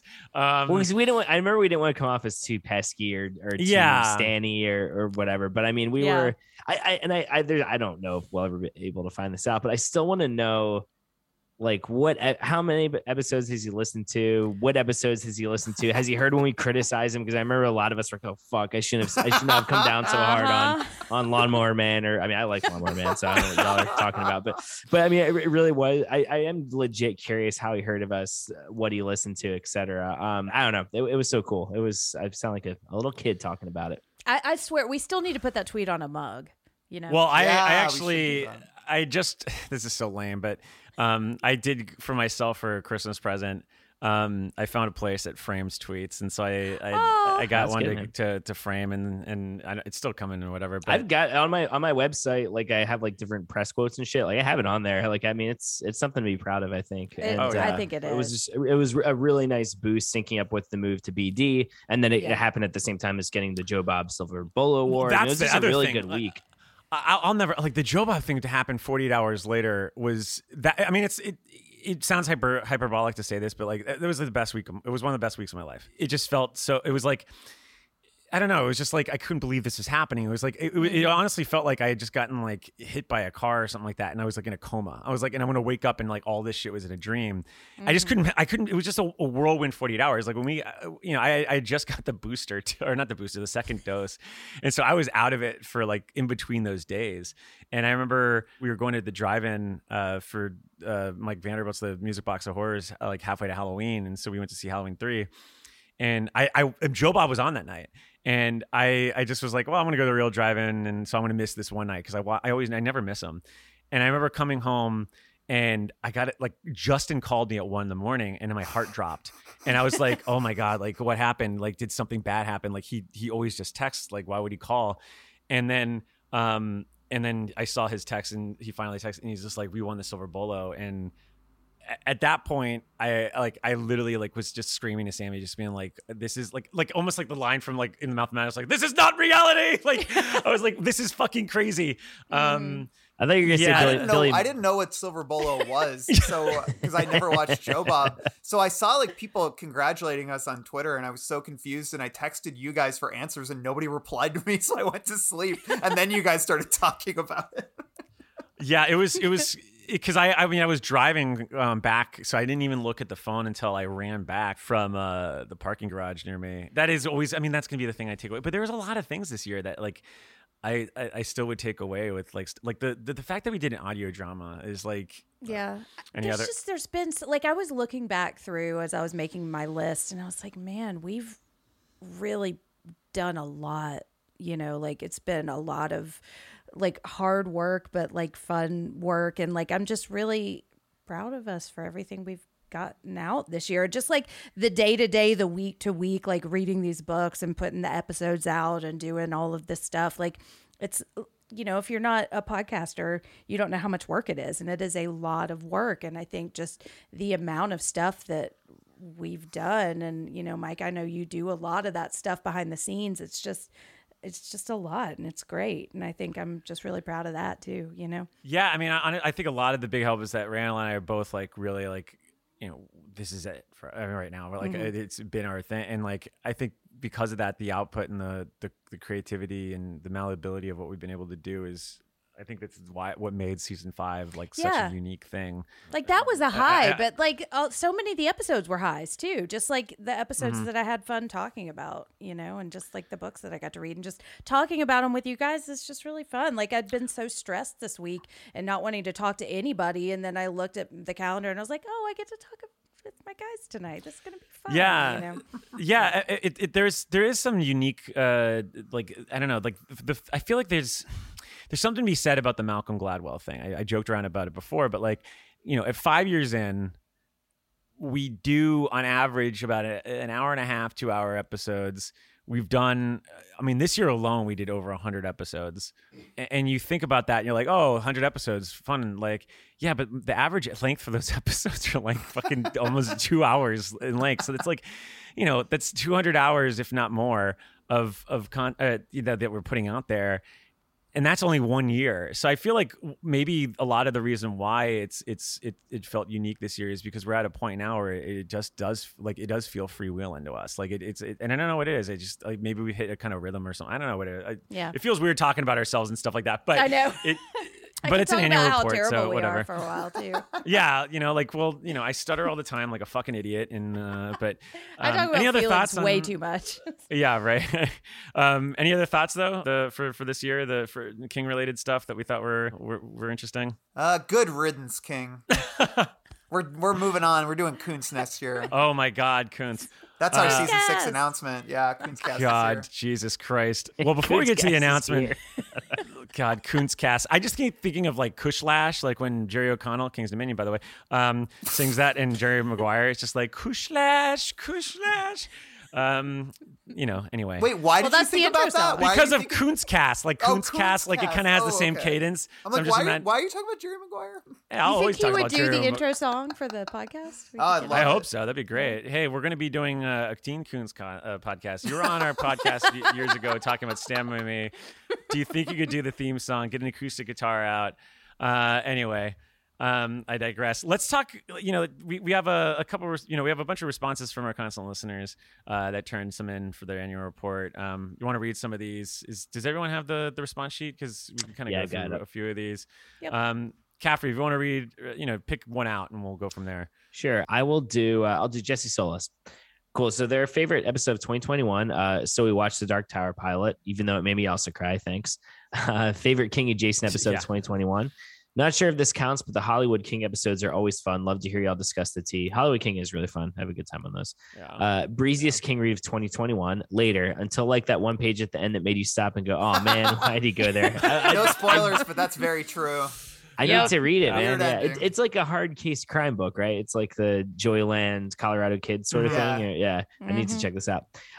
Toughest King read of 2021, Hearts in Atlantis. It took forever to grasp my attention. Favorite King adaptation of 2021. I know it doesn't really count, but Midnight Mass. The answer is Midnight Mass. Still haven't seen that either. Favorite performance in the King adaptation from 2021. Owen Teague shares our opinion there. Oh. What is the one King related event you always associate with 2021? This is the year I got back into writing seriously, and I think Billy Summers was a huge part of it. Congrats, Jesse. That's really Nice. good to hear, for real. Hope the writing is That's going awesome. well. Who wants to take another one? Randall. Sure. Amanda Potter, listener, she says her favorite episode was the Dark Tower pilot / the Long Watch on Shawshank with Rhett Miller. Favorite King adjacent episode, Danse Macabre, Lord of the Flies. Hat tip to you, Mr. Caffrey. Ah, thank you. And breeziest read, The Girl Who Loved Tom Gordon. The toughest read, The Regulators, which that's a weird ass book, man. Favorite adaptation, Chapelwaite, but I'm still not sure it's a King adaptation, which is I think definitely a valid Fair. thing to note. And favorite performance, Owen Teague. Love to hear it. Man, Teague is sweeping. King related event of 2021. She says, my King related event isn't related to the pod, but my sister-in-law told me she wanted to start reading King, always exciting, and asked me to pick her first book. I got her The Outsider because she is a true crime fan, and I thought that might hook her, and Night Shift. Two good choices, I think. Yeah. Yeah. I'd say so. Night Shift, Yeah. especially. It's perfect for a first book. Jen, pick one out. I'm gonna go to my girl Emily Winter, and let's see, favorite 2021 episode: cheating and saying tied for first all the book ups. I can't choose. I had a hard time choosing too. So I feel you there. Favorite King adjacent episode. The only answer is Castle Rock season 3, episode 1. That's a T, Randall. Yeah. Moses smell the roses. I saw that in something the other day, but it was like genuine. It wasn't trying to be funny, and it made me LOL. I can't remember what it was. It was something I was watching, and someone said that. I was like, oh my God. Anyway, sorry to interrupt you. They must have listened. Breeziest King read later. Great pace, creepy, and once I hit that moment, there was no question of finishing it in one sitting. Yeah, I mean, we're just teasing you, Dan. You got to read Is this like the equivalent of the Barton Dawes champagne pop? What is it? No. There's basically two things in All right. later. There's a plot twist that's really like gripping and like surprising, and then there's an epilogue that is Just, like, absolutely baffling. Oh man, I very gotta what read the this fuck, soon. yeah. Yeah. And toughest King read, definitely Bag of Bones. A lot of nose wrinkling, eye rolling, and head scratching while reading that one. Super fun ep about it though. And she says in parentheses, everyone thought I was going to say Billy Summers, because she's Yeah. a notable not Billy Summers stan. In our Discord, which you can join and debate our listeners Yeah. about the quality of Billy Summers. So Favorite adaptation, Lacey's Story, though to be honest, it's the only new one I watched, but I think it is very good with a perfect score. Favorite performance in an adaptation, Michael Pitt and Lacey just nailed it, and I agree with that. We didn't mention him earlier, but he was fantastic. Followed very closely and runner-up is The Wedding Band doing Too Late to Turn Back Now. Yeah, that was really good. And way in the distance is last place, our buddy Clive. Oh, on another level of the tower, my answer for this, I'm sure, is Paul Giamatti as Scott Lanton. you should have been cast. Yeah. Yep. King related 2021 event. Sorry. Gotta be my COVID cabin fever fueled decision to pop into town for Stand By Me at the Music Box with y'all. Everyone was truly delightful. Also, you know that little no big deal day when SK himself shouted you out. When's he coming on the pod? 2022 is the year we finally need to find out if he likes The Mask. Oh man. Oh man, what a dumb fucking bit we did on that one. We'll never die God. though. It's and super honorable mention to the Lobstrosities return to Salem's Lot Up because that was funny as hell. That's good to hear. That was really That's a fun sweet. one. That's a fun one. I guess I will go with Dave Masson, who just was host our Stephen King trivia night, actually, Yeah. which you can partake for seasonal activities next year on our Patreon, patreon.com/thebarons. His favorite episode of 2021, the Dark Tower pilot review. Seems like a lot of people like the combination there. We have a lot of tower heads, I guess. You also like the interview. Favorite King adjacent episode of 2021, a tie between Lord of the Flies and Jurassic Park. Ooh. Guess he likes islands. Breeziest King read of 2021, no surprise there later. Toughest King read, I think Justin will certainly agree with this one. My reread of Sleeping Beauties was a chore to say the least. Yeah, Oof. I That's second that. that's a rough one. Still haven't read that That's one. It's yeah. You looking forward to it? I remember. Not really. It came in the office and I was like, yes. And I like started reading. I was like, no, not happening. Justin here. Favorite King adaptation of 2021 was Lacey's Story. A favorite performance in a King adaptation from 2021, Joan Allen and Dane DeHaan. They both smashed it. And what is the one King related event he'll always associate? Completing my collection of Rainbow Hotter editions. Dave is in the UK, so he gets a lot of the cool variants and stuff. So Jealous. Should we talk about the next year? Yeah, let's jump over to the next year. Because as we mentioned, it is our 5th anniversary. And I gotta say, we have a rather serendipitous hook. Randall, you want to just drop the news? Go right with the this headline. is, I'd say Tower Heads rejoice. This is going to be a very Dark Tower heavy year as the way it was shaking out. Wolves of the Calla, Song of Susanna, and the Dark Tower, which all came out, not back to back, but pretty close. All lined up for the end of our year. So this whole year, we're going to basically be building up to covering those 3 books sort of in not one mad rush, but a rush that will go across several months, but will be very intimately, deeply booted in the Dark Tower, in Midworld, the Dark Tower universe. It's going to be awesome. And we've got a lot. And the thing is, this is, as I talked about a lot in Hearts, King was writing a lot of sort of connective tissue books to kind of flesh out certain ideas that were going to be in the Dark Tower books that he was working on. So we get a little bit of that in Little Men in Yellow Coats, which we already talked about, but we're also going to be talking about Black House and from a Buick 8, which are both I would also call like Dark Tower side stories, which is going to be, and then and then Everything's Eventual too, right? Yep. We talked about that. Yeah, and then I know that there's Dark Tower tissue in that as well. So yeah, it's going to be a big Tower year. So I gotta get back to the books and kind of refresh myself. Hit the stacks. Yeah, it's going to be a tough year for Flieger. He's got a lot of Dark Tower business to go. But Jen, why don't you list out all the titles we're covering? Because I think that'll be an exciting thing for all the listeners to hear. And we'll probably have like a little trailer or something like that in the socials. But yeah. Yeah, it's going to be an interesting year. There are some of my favorites and some of my least favorites on this list that I'm excited to revisit. Because, like I said, I didn't like Lisey's story before I revisited it. So you never know. So we're going to be covering On Writing, Dreamcatcher, Black House, Rose Red, Everything's Eventual, From a Buick 8, Kingdom Hospital, Wolves of the Calla, Song of Susanna, and The Dark Tower. So lots of awesome stuff to talk about. Lots of books. Yeah. Yeah. It's a hell of Lots a of run. pages. Adaptations. Yeah. Yeah, and some adaptations too. Yeah, which I'm excited about because I'm a sucker for Rose Red. I like that one. I'm so excited to talk about Rose Red. I'm really excited too. Like I've always seen the cover, and I'm also really excited for Kingdom Hospital because I think my boy Andrew McCarthy's in that, right? So. Ooh, I'm suddenly more excited. I know. Well, Caffrey, I just got worried that you got a fax from Hollywood King on all the movies that we're going to be tackling. I did. It just came in on the Mojo. You can hear there's the papery sound effect. Yeah, it's coming out here. First, we have Jurassic World Dominion that we're covering. I'm really excited. Oh, wait. Wrong list.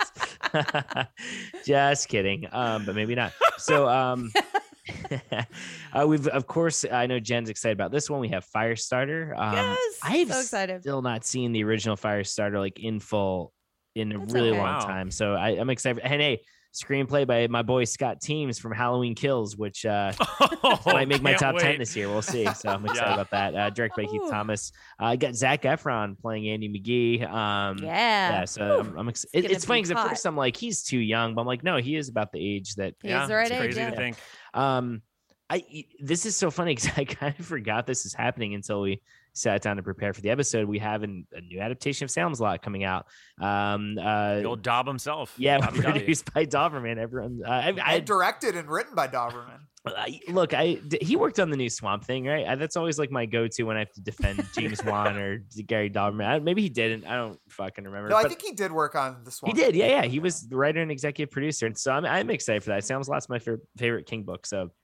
And like I said, I've enjoyed their work they've been putting out lately. Well, I didn't watch Malignant, so anyway, we'll have to go there. I need to watch it. So then we have Mr. Harrigan's Phone, which is coming out. Well, should I be giving the hard release date? Not all of these have hard release dates yet. No, not all of them. The only one that really does is like Salem's Lot. Like even Firestarter hasn't been added to a calendar yet. Which is crazy. And I know movie dates right now are just kind of a moving target in general. So yeah, we have it's going to be a Blumhouse joint, I believe, right? The Mr. Joint. I stole it from Justin. I feel like Justin always says like a Doberman joint or something. We also, according to Wikipedia, Rat was optioned by Ben Stiller, who intends to produce, star, and direct. But I don't know if that means anything. So interesting. Yeah, I know. I just wish. I just feel like you can't make Rat without the Rat Man. Oh, yeah. He can. He's R.I.P. Bring him back. No, he's dead. Yeah, we get. He is. Rick Aviles. Hey, Mr. Harry. Well, sorry, I was about to yell a big spoiler. Oh, really? Oh. We can spoil. Oh, yeah, that's true. Or maybe not. Yeah, maybe. Should we? I don't know. We can spoil some stuff, right? But maybe not. No spoilers. No spoilers. We've got now. This I had kind of forgotten that this came out already at Fantastic Fest and Beyond Fest. I think you said, Mike, is The Black Phone, which is not a Stephen King story, but a Joe Hill story from 20th Century Ghosts. Which Jen, you said that was one of your favorites. We talked about this a little bit, I think, on Chapway. I love that collection. I don't remember that story. I mean, I kind of did after y'all talked about it, but like, it's not one that sticks in my head. So I'm excited for this, and it's by the Sinister team, right? Scott Derrickson, C. Robert Cargill. I can't wait. Ethan Hawke. Yeah, I'm very excited. I fucking love Sinister, man. I think that is. I do too. Me too. It's really good and really scary. Yeah, Sinister's good. I think it gets lumped in with a lot of lesser movies in that genre, and I think it is such a terrifying film. So it's merciless. I'm excited for that. Because of the title. The title, Yeah. I think, is just such a blah title. It's like Malignant, Yeah. Insidious, Sinister, and I like Yeah. some of the Insidious stuff. Okay, but yeah, it's just like it's a very blah title, and this Should guy be named Ethan Hawke Wears a Hot Sweater. Watch it. It's scary. and There's Ethan some good Hawke, sweater game in that movie. Yeah, Ethan he has, Hawke one that is like excellent in Sinister. I mean, he's always good. He but, really like, is. He does like the internally tortured horror protagonist so well. So I'm excited for this, and this got like a very good reception, I think, at the festivals it screened. Yeah, at. it So, did. Yeah, there's this comically like overwrought though like Variety article where this guy's just man. like, I'm typing this from behind.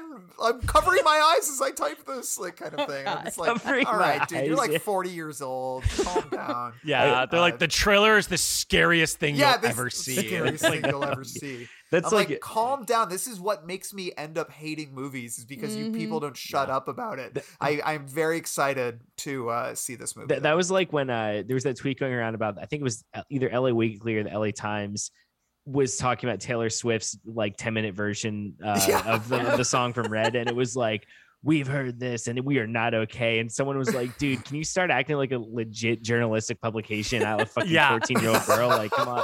And I actually really like Taylor Swift a lot. I liked her version of Red, but I'm just, it's like, we don't need to like fall into puddles know. over ourselves about this stuff. Come on, people. Anyway, Yeah. that's a little You know, side there, that's but I'm excited about the Black Phone. It's scariest movie ever, Yeah. but scariest trailer ever. Yeah. So we'll see. well, Scariest scary. movie ever, apparently. Yeah, let's see if it. I hope it's scarier than the trailer. That'd be wild. That'd be wild. It would be wild. Could you imagine something topping a trailer? No, you know what? No, what, for real, I think I am assuming this trailer is scarier than the movie, even though I haven't seen the movie. But I remember the trailer was very scary. Was The Ring 2, where it's the girl sitting in the corner and Yes. it's the well? I remember that trailer being so chilling. I hear that movie blows. I haven't seen it, so Well, you watch It's it and then awful. you get a bunch of vicious deer. it's in that. I know. Yeah, nothing it's about the movie. bizarre. I'm not a fan of The Ring 2. I remember not the a good trailer movie. being so Yeah. freaky to me, but I think that's it, right? I mean, we might get some Yeah, no, that that's it. aren't announced yet, but yeah, I think that's all we got. There is that. Yeah, they're. There's like a new dollar baby of One for the Road that's not the guy we Mm-hmm. talked to a while back. It's a new one that I think is moving forward. So maybe we'll have that coming out. Maybe there'll be some. Well, is there's. Julia's I was I gonna Know say, What You yeah. Need. Speaking Yeah. of dollar babies, that one will be coming out for sure. Oh, Yeah, we'll yay. talk about Yeah, those. I know what you need. because that's like in the Um, can. I mean, footage wise, it's. I don't know if they're done editing, but it's in the can, right? I mean, Yeah. She did said it but- was done. Yeah, I think Yeah. they're doing like post now, so it should be out next year. Which should be, I think she's looking for film festivals now, which is Cool. I'm excited because that was filmed actually in King's Dominion. in Yeah, Maine, that sounded so- super cool when she talked about that. Like in her like staying in his dorm room and stuff. Pretty awesome. Yeah. There are some TBDs though that it's really hard to kind of piece together because a lot of the stuff can get kind of thrown out there. Like I don't think anything has moved. I don't think there's been any movement with Lynn Ramsey's The Girl Who Loved Tom Gordon, which That is the most sucks. anticipated. I think there was a little bit of movement with From a Buick 8 from Thomas Jane's new production company. There's The been Long Walk, Andre Overdahl. Yeah, which has been like he Don't hasn't know where had- that's at, I have yeah. no idea what's going on with that. What's Thomas Jane's company called? Is like the Jane Train. Oh, He just that'd wants be his great. kids back. He just I wants just- I just yeah, want my just kids want- back I production. just want my kids back. But looking and then, ahead though, like Who's oh, Alex go Ross for it. Perry has like two, The Dark Half, and then he had another one. So we haven't really just heard anything about any of those. Yeah, I never get excited till they're actually filming it. There's so much of this Yeah. stuff just never Yeah. happens. Like, they optioned the screenplay, and it's like, okay, great. Yeah, I remember they But- were like Hulu was going to make a whole Eyes of the Dragon series, and that's I Right. think, And that got pretty much scrapped. been taken off the table. Yeah. Do we Well, really Josh need Boone that had either? like I don't 5 think we need that. properties. Yeah, Yeah. Wait, what else is Boone attached to? Somebody's doing revival, right? Well, Flanagan was going to do Revival, that's and then he backed away from it. Well, there's something going on with Flanagan because like recently he was talking about how he is in behind the scenes working on something that is pretty exciting, and everyone thinks it's the Dark Tower. I personally hope it's not the Dark Tower because I don't really want It's it to be the House Dark of Tower, Usher. but I know he's working on that. he's working on that now, but I think his he's follow-up like- project is going to be King related again. And I think he kind of teased the Dark Tower. Like that's what a lot of people are assuming. Because they, and then it also kind of goes into, there was recently like someone was trying to do a Dark Tower, a radio podcast, audio drama. And then that got taken down and they were saying that there's something in the works. So like, I don't know. Oh, wait, that got taken down. Like Flanagan Well- said, "Get this shit off the internet." I don't know. It wasn't Flanagan, but it was King's Raps were like, "No, you can't do this." And Flanagan sicked his army of trolls on them. Right. yeah, right. He said, "All right, guys, I crush this, I have this no- little outfit." He's like, yeah, I'll kill them. As he's German all of a sudden. Yeah. Oh God. Yeah, so I don't know what's going to be with there, but I mean, those are the essential ones that we have, which gives us a lot to discuss because we have a lot of adaptations that are in conjunction with some of these books, with including Dreamcatcher, which I can't wait to talk about that movie. I like Dreamcatcher. Dreamcatcher. I Oh will man, stand. we got to get you're on it. Yeah, I love it. Maybe love is an exaggeration, but I like it better. I think than it's most. fun. I think it's fun too. Oh, yeah. totally. Well, what's your book? What's the book that real quick for everyone? What book are you most excited for this year? I'm I said Dreamcatcher, Buick 8, and is Rose Red was like it wasn't a proper book, was it? It was like a No, I think it was promotional just thing. a screenplay. they released Yeah, the yeah, screenplay. yeah. like I Storm of the remember. Century. Yeah, both Yeah, so those. I'm excited for those three though. Just you guys know how I fucking roll. I like the weird shit. I like revisiting the stuff that people don't like to, or people don't talk about that much. Like doing Regulators, which was actually a big disappointment for me because I was like so looking forward to talking about the Regulators. So I'm like, nobody talks about the Regulators. But then I read it and I was like, I can kind of see why people don't talk about the Regulators. And so yeah, I'm excited to do Dreamcatcher just because I think it's kind of a weirdly revealing book for King because, he wrote it in such a tumultuous time. And I think that there's a lot of, I don't know, there's like a lot of darkness and clouds around that time of his life. Like when he worked on it, like I always think about how he wanted to call the book Cancer. And Tabby was like, nobody's going to buy a book called Cancer.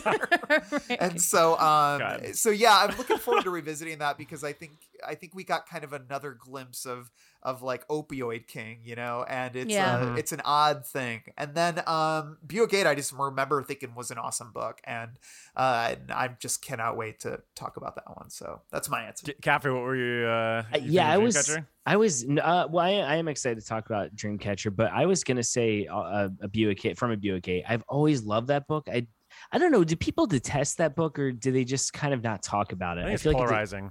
Yeah, I know a lot of people hate it. Yeah, I don't like it. because I feel like it's all for me. It's almost more like I don't know, it feels like a chamber play or something. It's kind of in one place the whole time, I think it does take a hard left turn, no pun intended.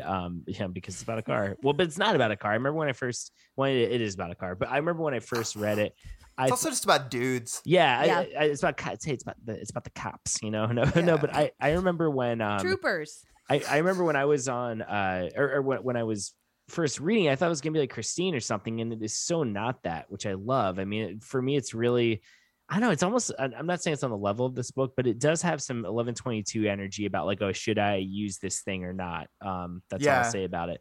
I was on Randall, you were on the Last Writing podcast, right, a while back? Yeah. When I was on earlier this year, we talked about like, least favorite King books, and his was from Buick 8, and I was like, man, I feel like that book just gets that we good naturedly debate it for a little bit, but I feel like it's just a bad rap, an unsung book. It gets a bad rap, much like those criminals that those state troopers are putting away at Barracks D in that novel. So I'm excited for it, and I think it's also more of a little bit more of a straightforward creature feature type horror novel than people would think it is. So I'm excited to defend that. Give me one. that. Yeah, that's great. Yeah, I'm excited for it now. You two got me excited for this. We started rev your my engine. Yeah, I want to say, constant listeners, start your engines because that's going on an adventure. Beep beep, Dan. Jen, what about you? What book are you most excited for? Well, the one that I'm for real most excited for is Everything's Eventual. I love that book. It's got some of my favorite short stories in it. So I can't wait to talk about it. But I'm excited to revisit Dreamcatcher and Buick 8 because Dreamcatcher is at my very bottom of King list, and Buick 8 is probably in my last 10. Like, I'm not a fan of either of those, but like I said, Lisey's story was down there too, and I really turned around on it. And I think like when I read Dreamcatcher and Buick 8, I was reading them, I was trying to get through this chronological reread. I think I had like just had my second kid, so I was just not really in a place to connect with a book, and so I don't know if I gave them a fair shot. So I'm looking forward to revisiting them, knowing that I'm going to talk about them and analyze them and, give them more of a shot than I think I did before. But everything's eventual. And then On Writing is one of my favorites. Oh, too, yeah, On Writing's so good. Yeah, speaking On Writing of- is the one for me.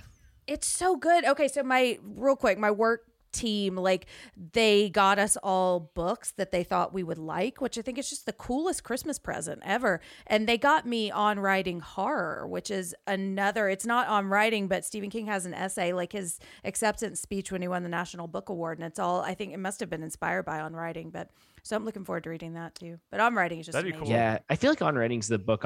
Adam on the Last Writing podcast talked about this too. I feel like it's the book that weirdly gets the most respect even from non-King fans, because there really is no other book like it because I feel like most writing books are kind of corny. Oh, this is what you do. You sit down for however many hours this day at this time, do that, whatever. And I feel like it just more talks about the mindset you have to get in, and then it really reflects it through his own experiences too. And also too, what's going to be exciting about this year is this coming off of Dreamcatcher and On Writing and all these other books.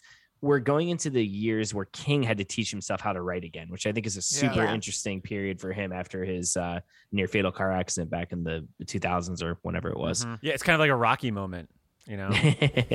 like we're gonna have a bunch of montages. I just watched that Step by Step Goes to Disney World episode because of the podcast The Ride that y'all recommended. And the whole riff of that, the Cody replacement Flash, like he does like a Rocky riff of going on all the Disney rides. Flash. Oh my God. He's only in 4 episodes. It's so weird. Anyway, that whole go listen to podcast The Ride. They recommended had a by- series Please do. on TGIF episodes that went to Disney World. Yeah, so. they Great show. Ruffin and Great Flieger have show. been standing them for a while, and all of us got into it. Anyway, Flash, great character. Well, I echo everyone here. I'm really excited for Everything's Eventual, just because I love when we can rank these shorts, the short stories, and go into that and do the countdown. Those episodes are always fun, and so I'm really excited to do that again. And On Writing, yeah, I mean, I'm still debating if I'm going to do on that episode.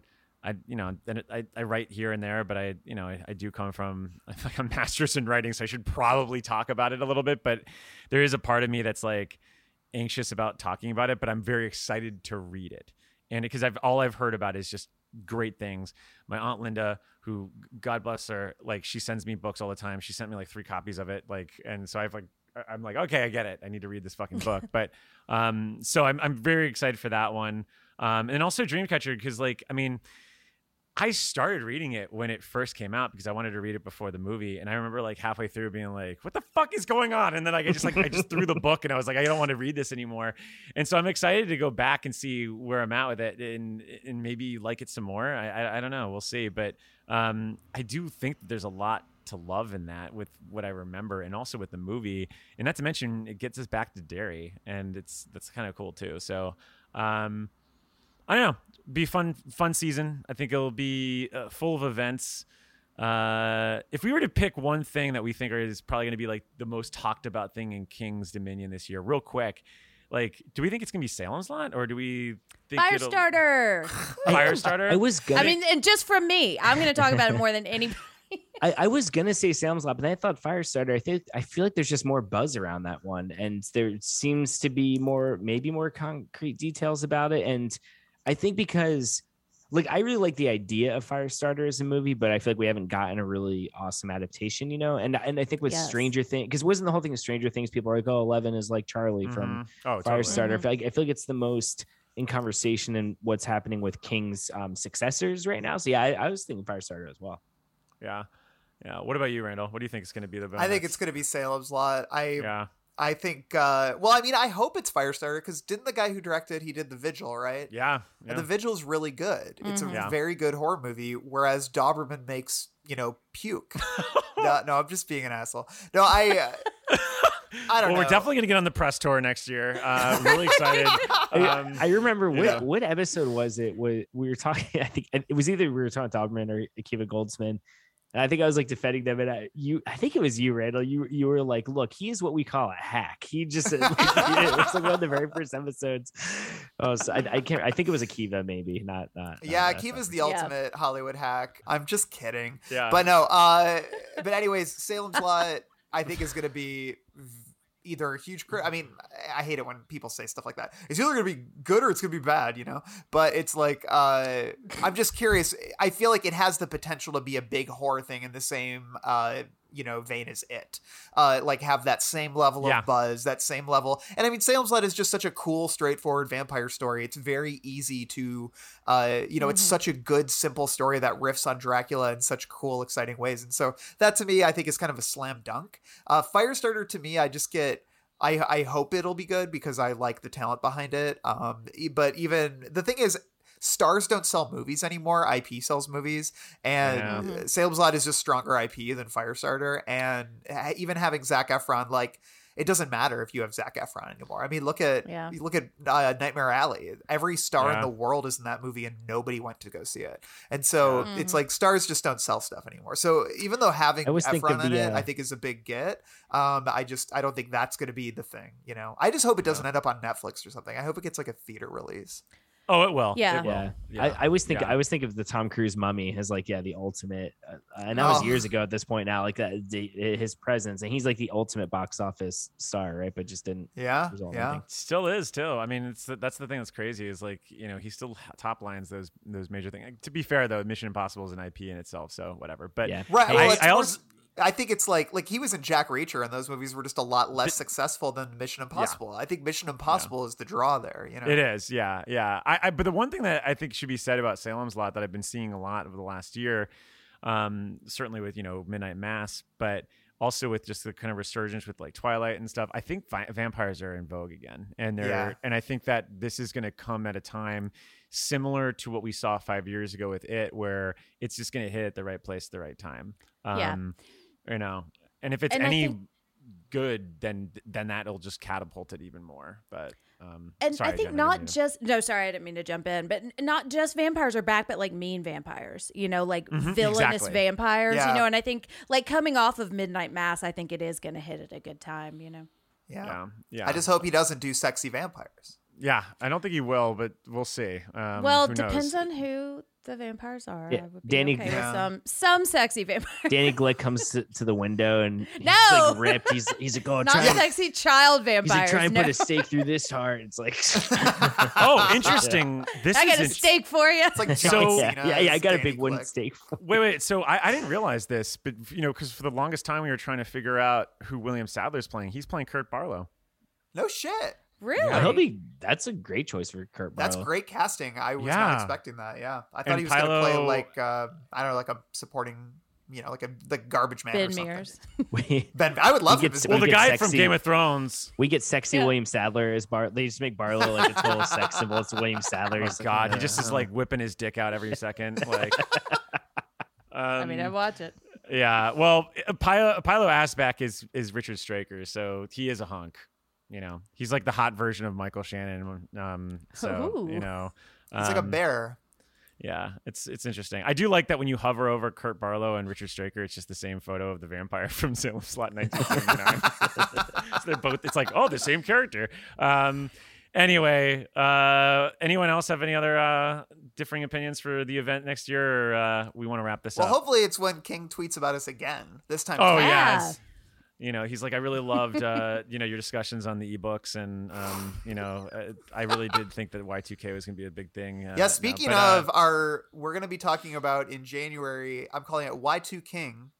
Isn't that clever? Yeah, I like it. I like that. Yeah, we're talking about The Plant, and we're talking about Riding the Bullet, and those were both digital releases in a time when people didn't really do digital releases. So very excited to talk about those. I have very fond memories of The Plant specifically. So.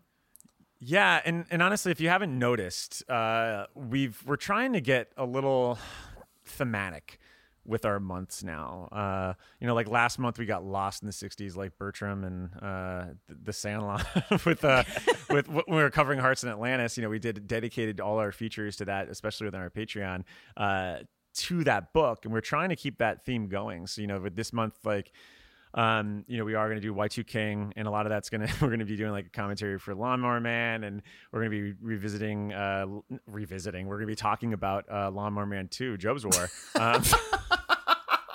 Can't even say that with a straight face for a Lobstrosities episode. So that there's a unity there, you know, and some synergy, and that's what we're going to try to kind of carry throughout the year. You know, we'll have Dark Tower Detours in conjunction with a lot of the Dark Tower books we have, and Souls Midnights that could possibly tie in with you know, some of the books that we cover, and same thing with our archival series. So I think that'll make for a really cohesive year and make a little more impact and add some more depth for the books. But oh my God, 6 seasons! I can't fucking believe it. I cannot believe we're 5 years into this. 666, the devil. 666, the devil. Remember when the Omen remake was released on June 6, 2006, and that's like all anyone knew about the remake. They're like, that was pretty clever though. That's pretty good though. Yeah. I mean, I feel like you see that date, you have to remake the. Oh, you have to. Yeah. You know? Wasn't Liev Schreiber in that? Yeah. I watched it recently. It's not bad. Nice. Yeah, it seemed like it was serviceable. Who played Damien? Justin Bieber. Justin Bieber. It was Justin Bieber, actually. Oh Lord. They made him short, like in The Hobbit. You know? I just look. Sorry, just imagining that now. I looked up The Sandlot just because to see what that kid's name is. Played Bertram, and the fourth FAQ, the fourth frequently asked question on Google is The Sandlot scary? Yeah. I did think the dog, the Cujo dog in that was scary. Yeah. What if somebody should do a supercut of the Sandlot with Cujo? Ooh. Yeah. Oh, that's good. I'm surprised they haven't done that. Yeah, Hey, I'm listeners. sure it's somewhere out there, but whatever. All right. Well, look, we got a exciting month ahead. We already kind of detailed what we're doing. Did we miss anything, Randall? Is there anything else that we got? No, I don't think so. I think you covered it. All right, Jen, what's going on over at Psychoanalysis this month?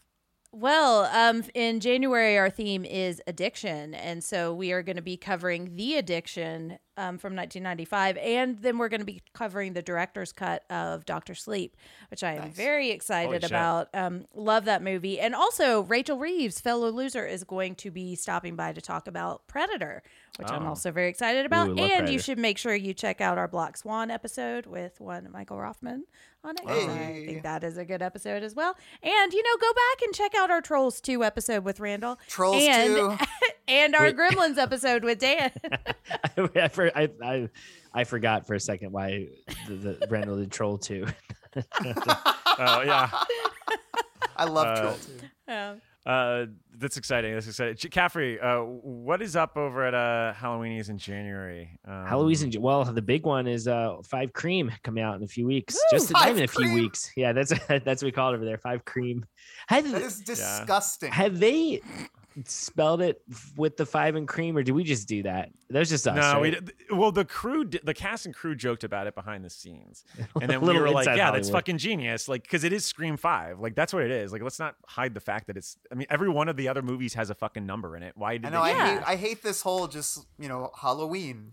Again. Oh, God, me too. It started. You know what it started with? It started with, which I love this movie, Rocky Balboa. I feel like, because then they also did John Rambo, which they weren't identical to the original titles, but they were kind of similar, And then I feel like it gradually just came to just naming it what the old movie is. I do hope we get away from that pretty soon. I think it's a stupid trend.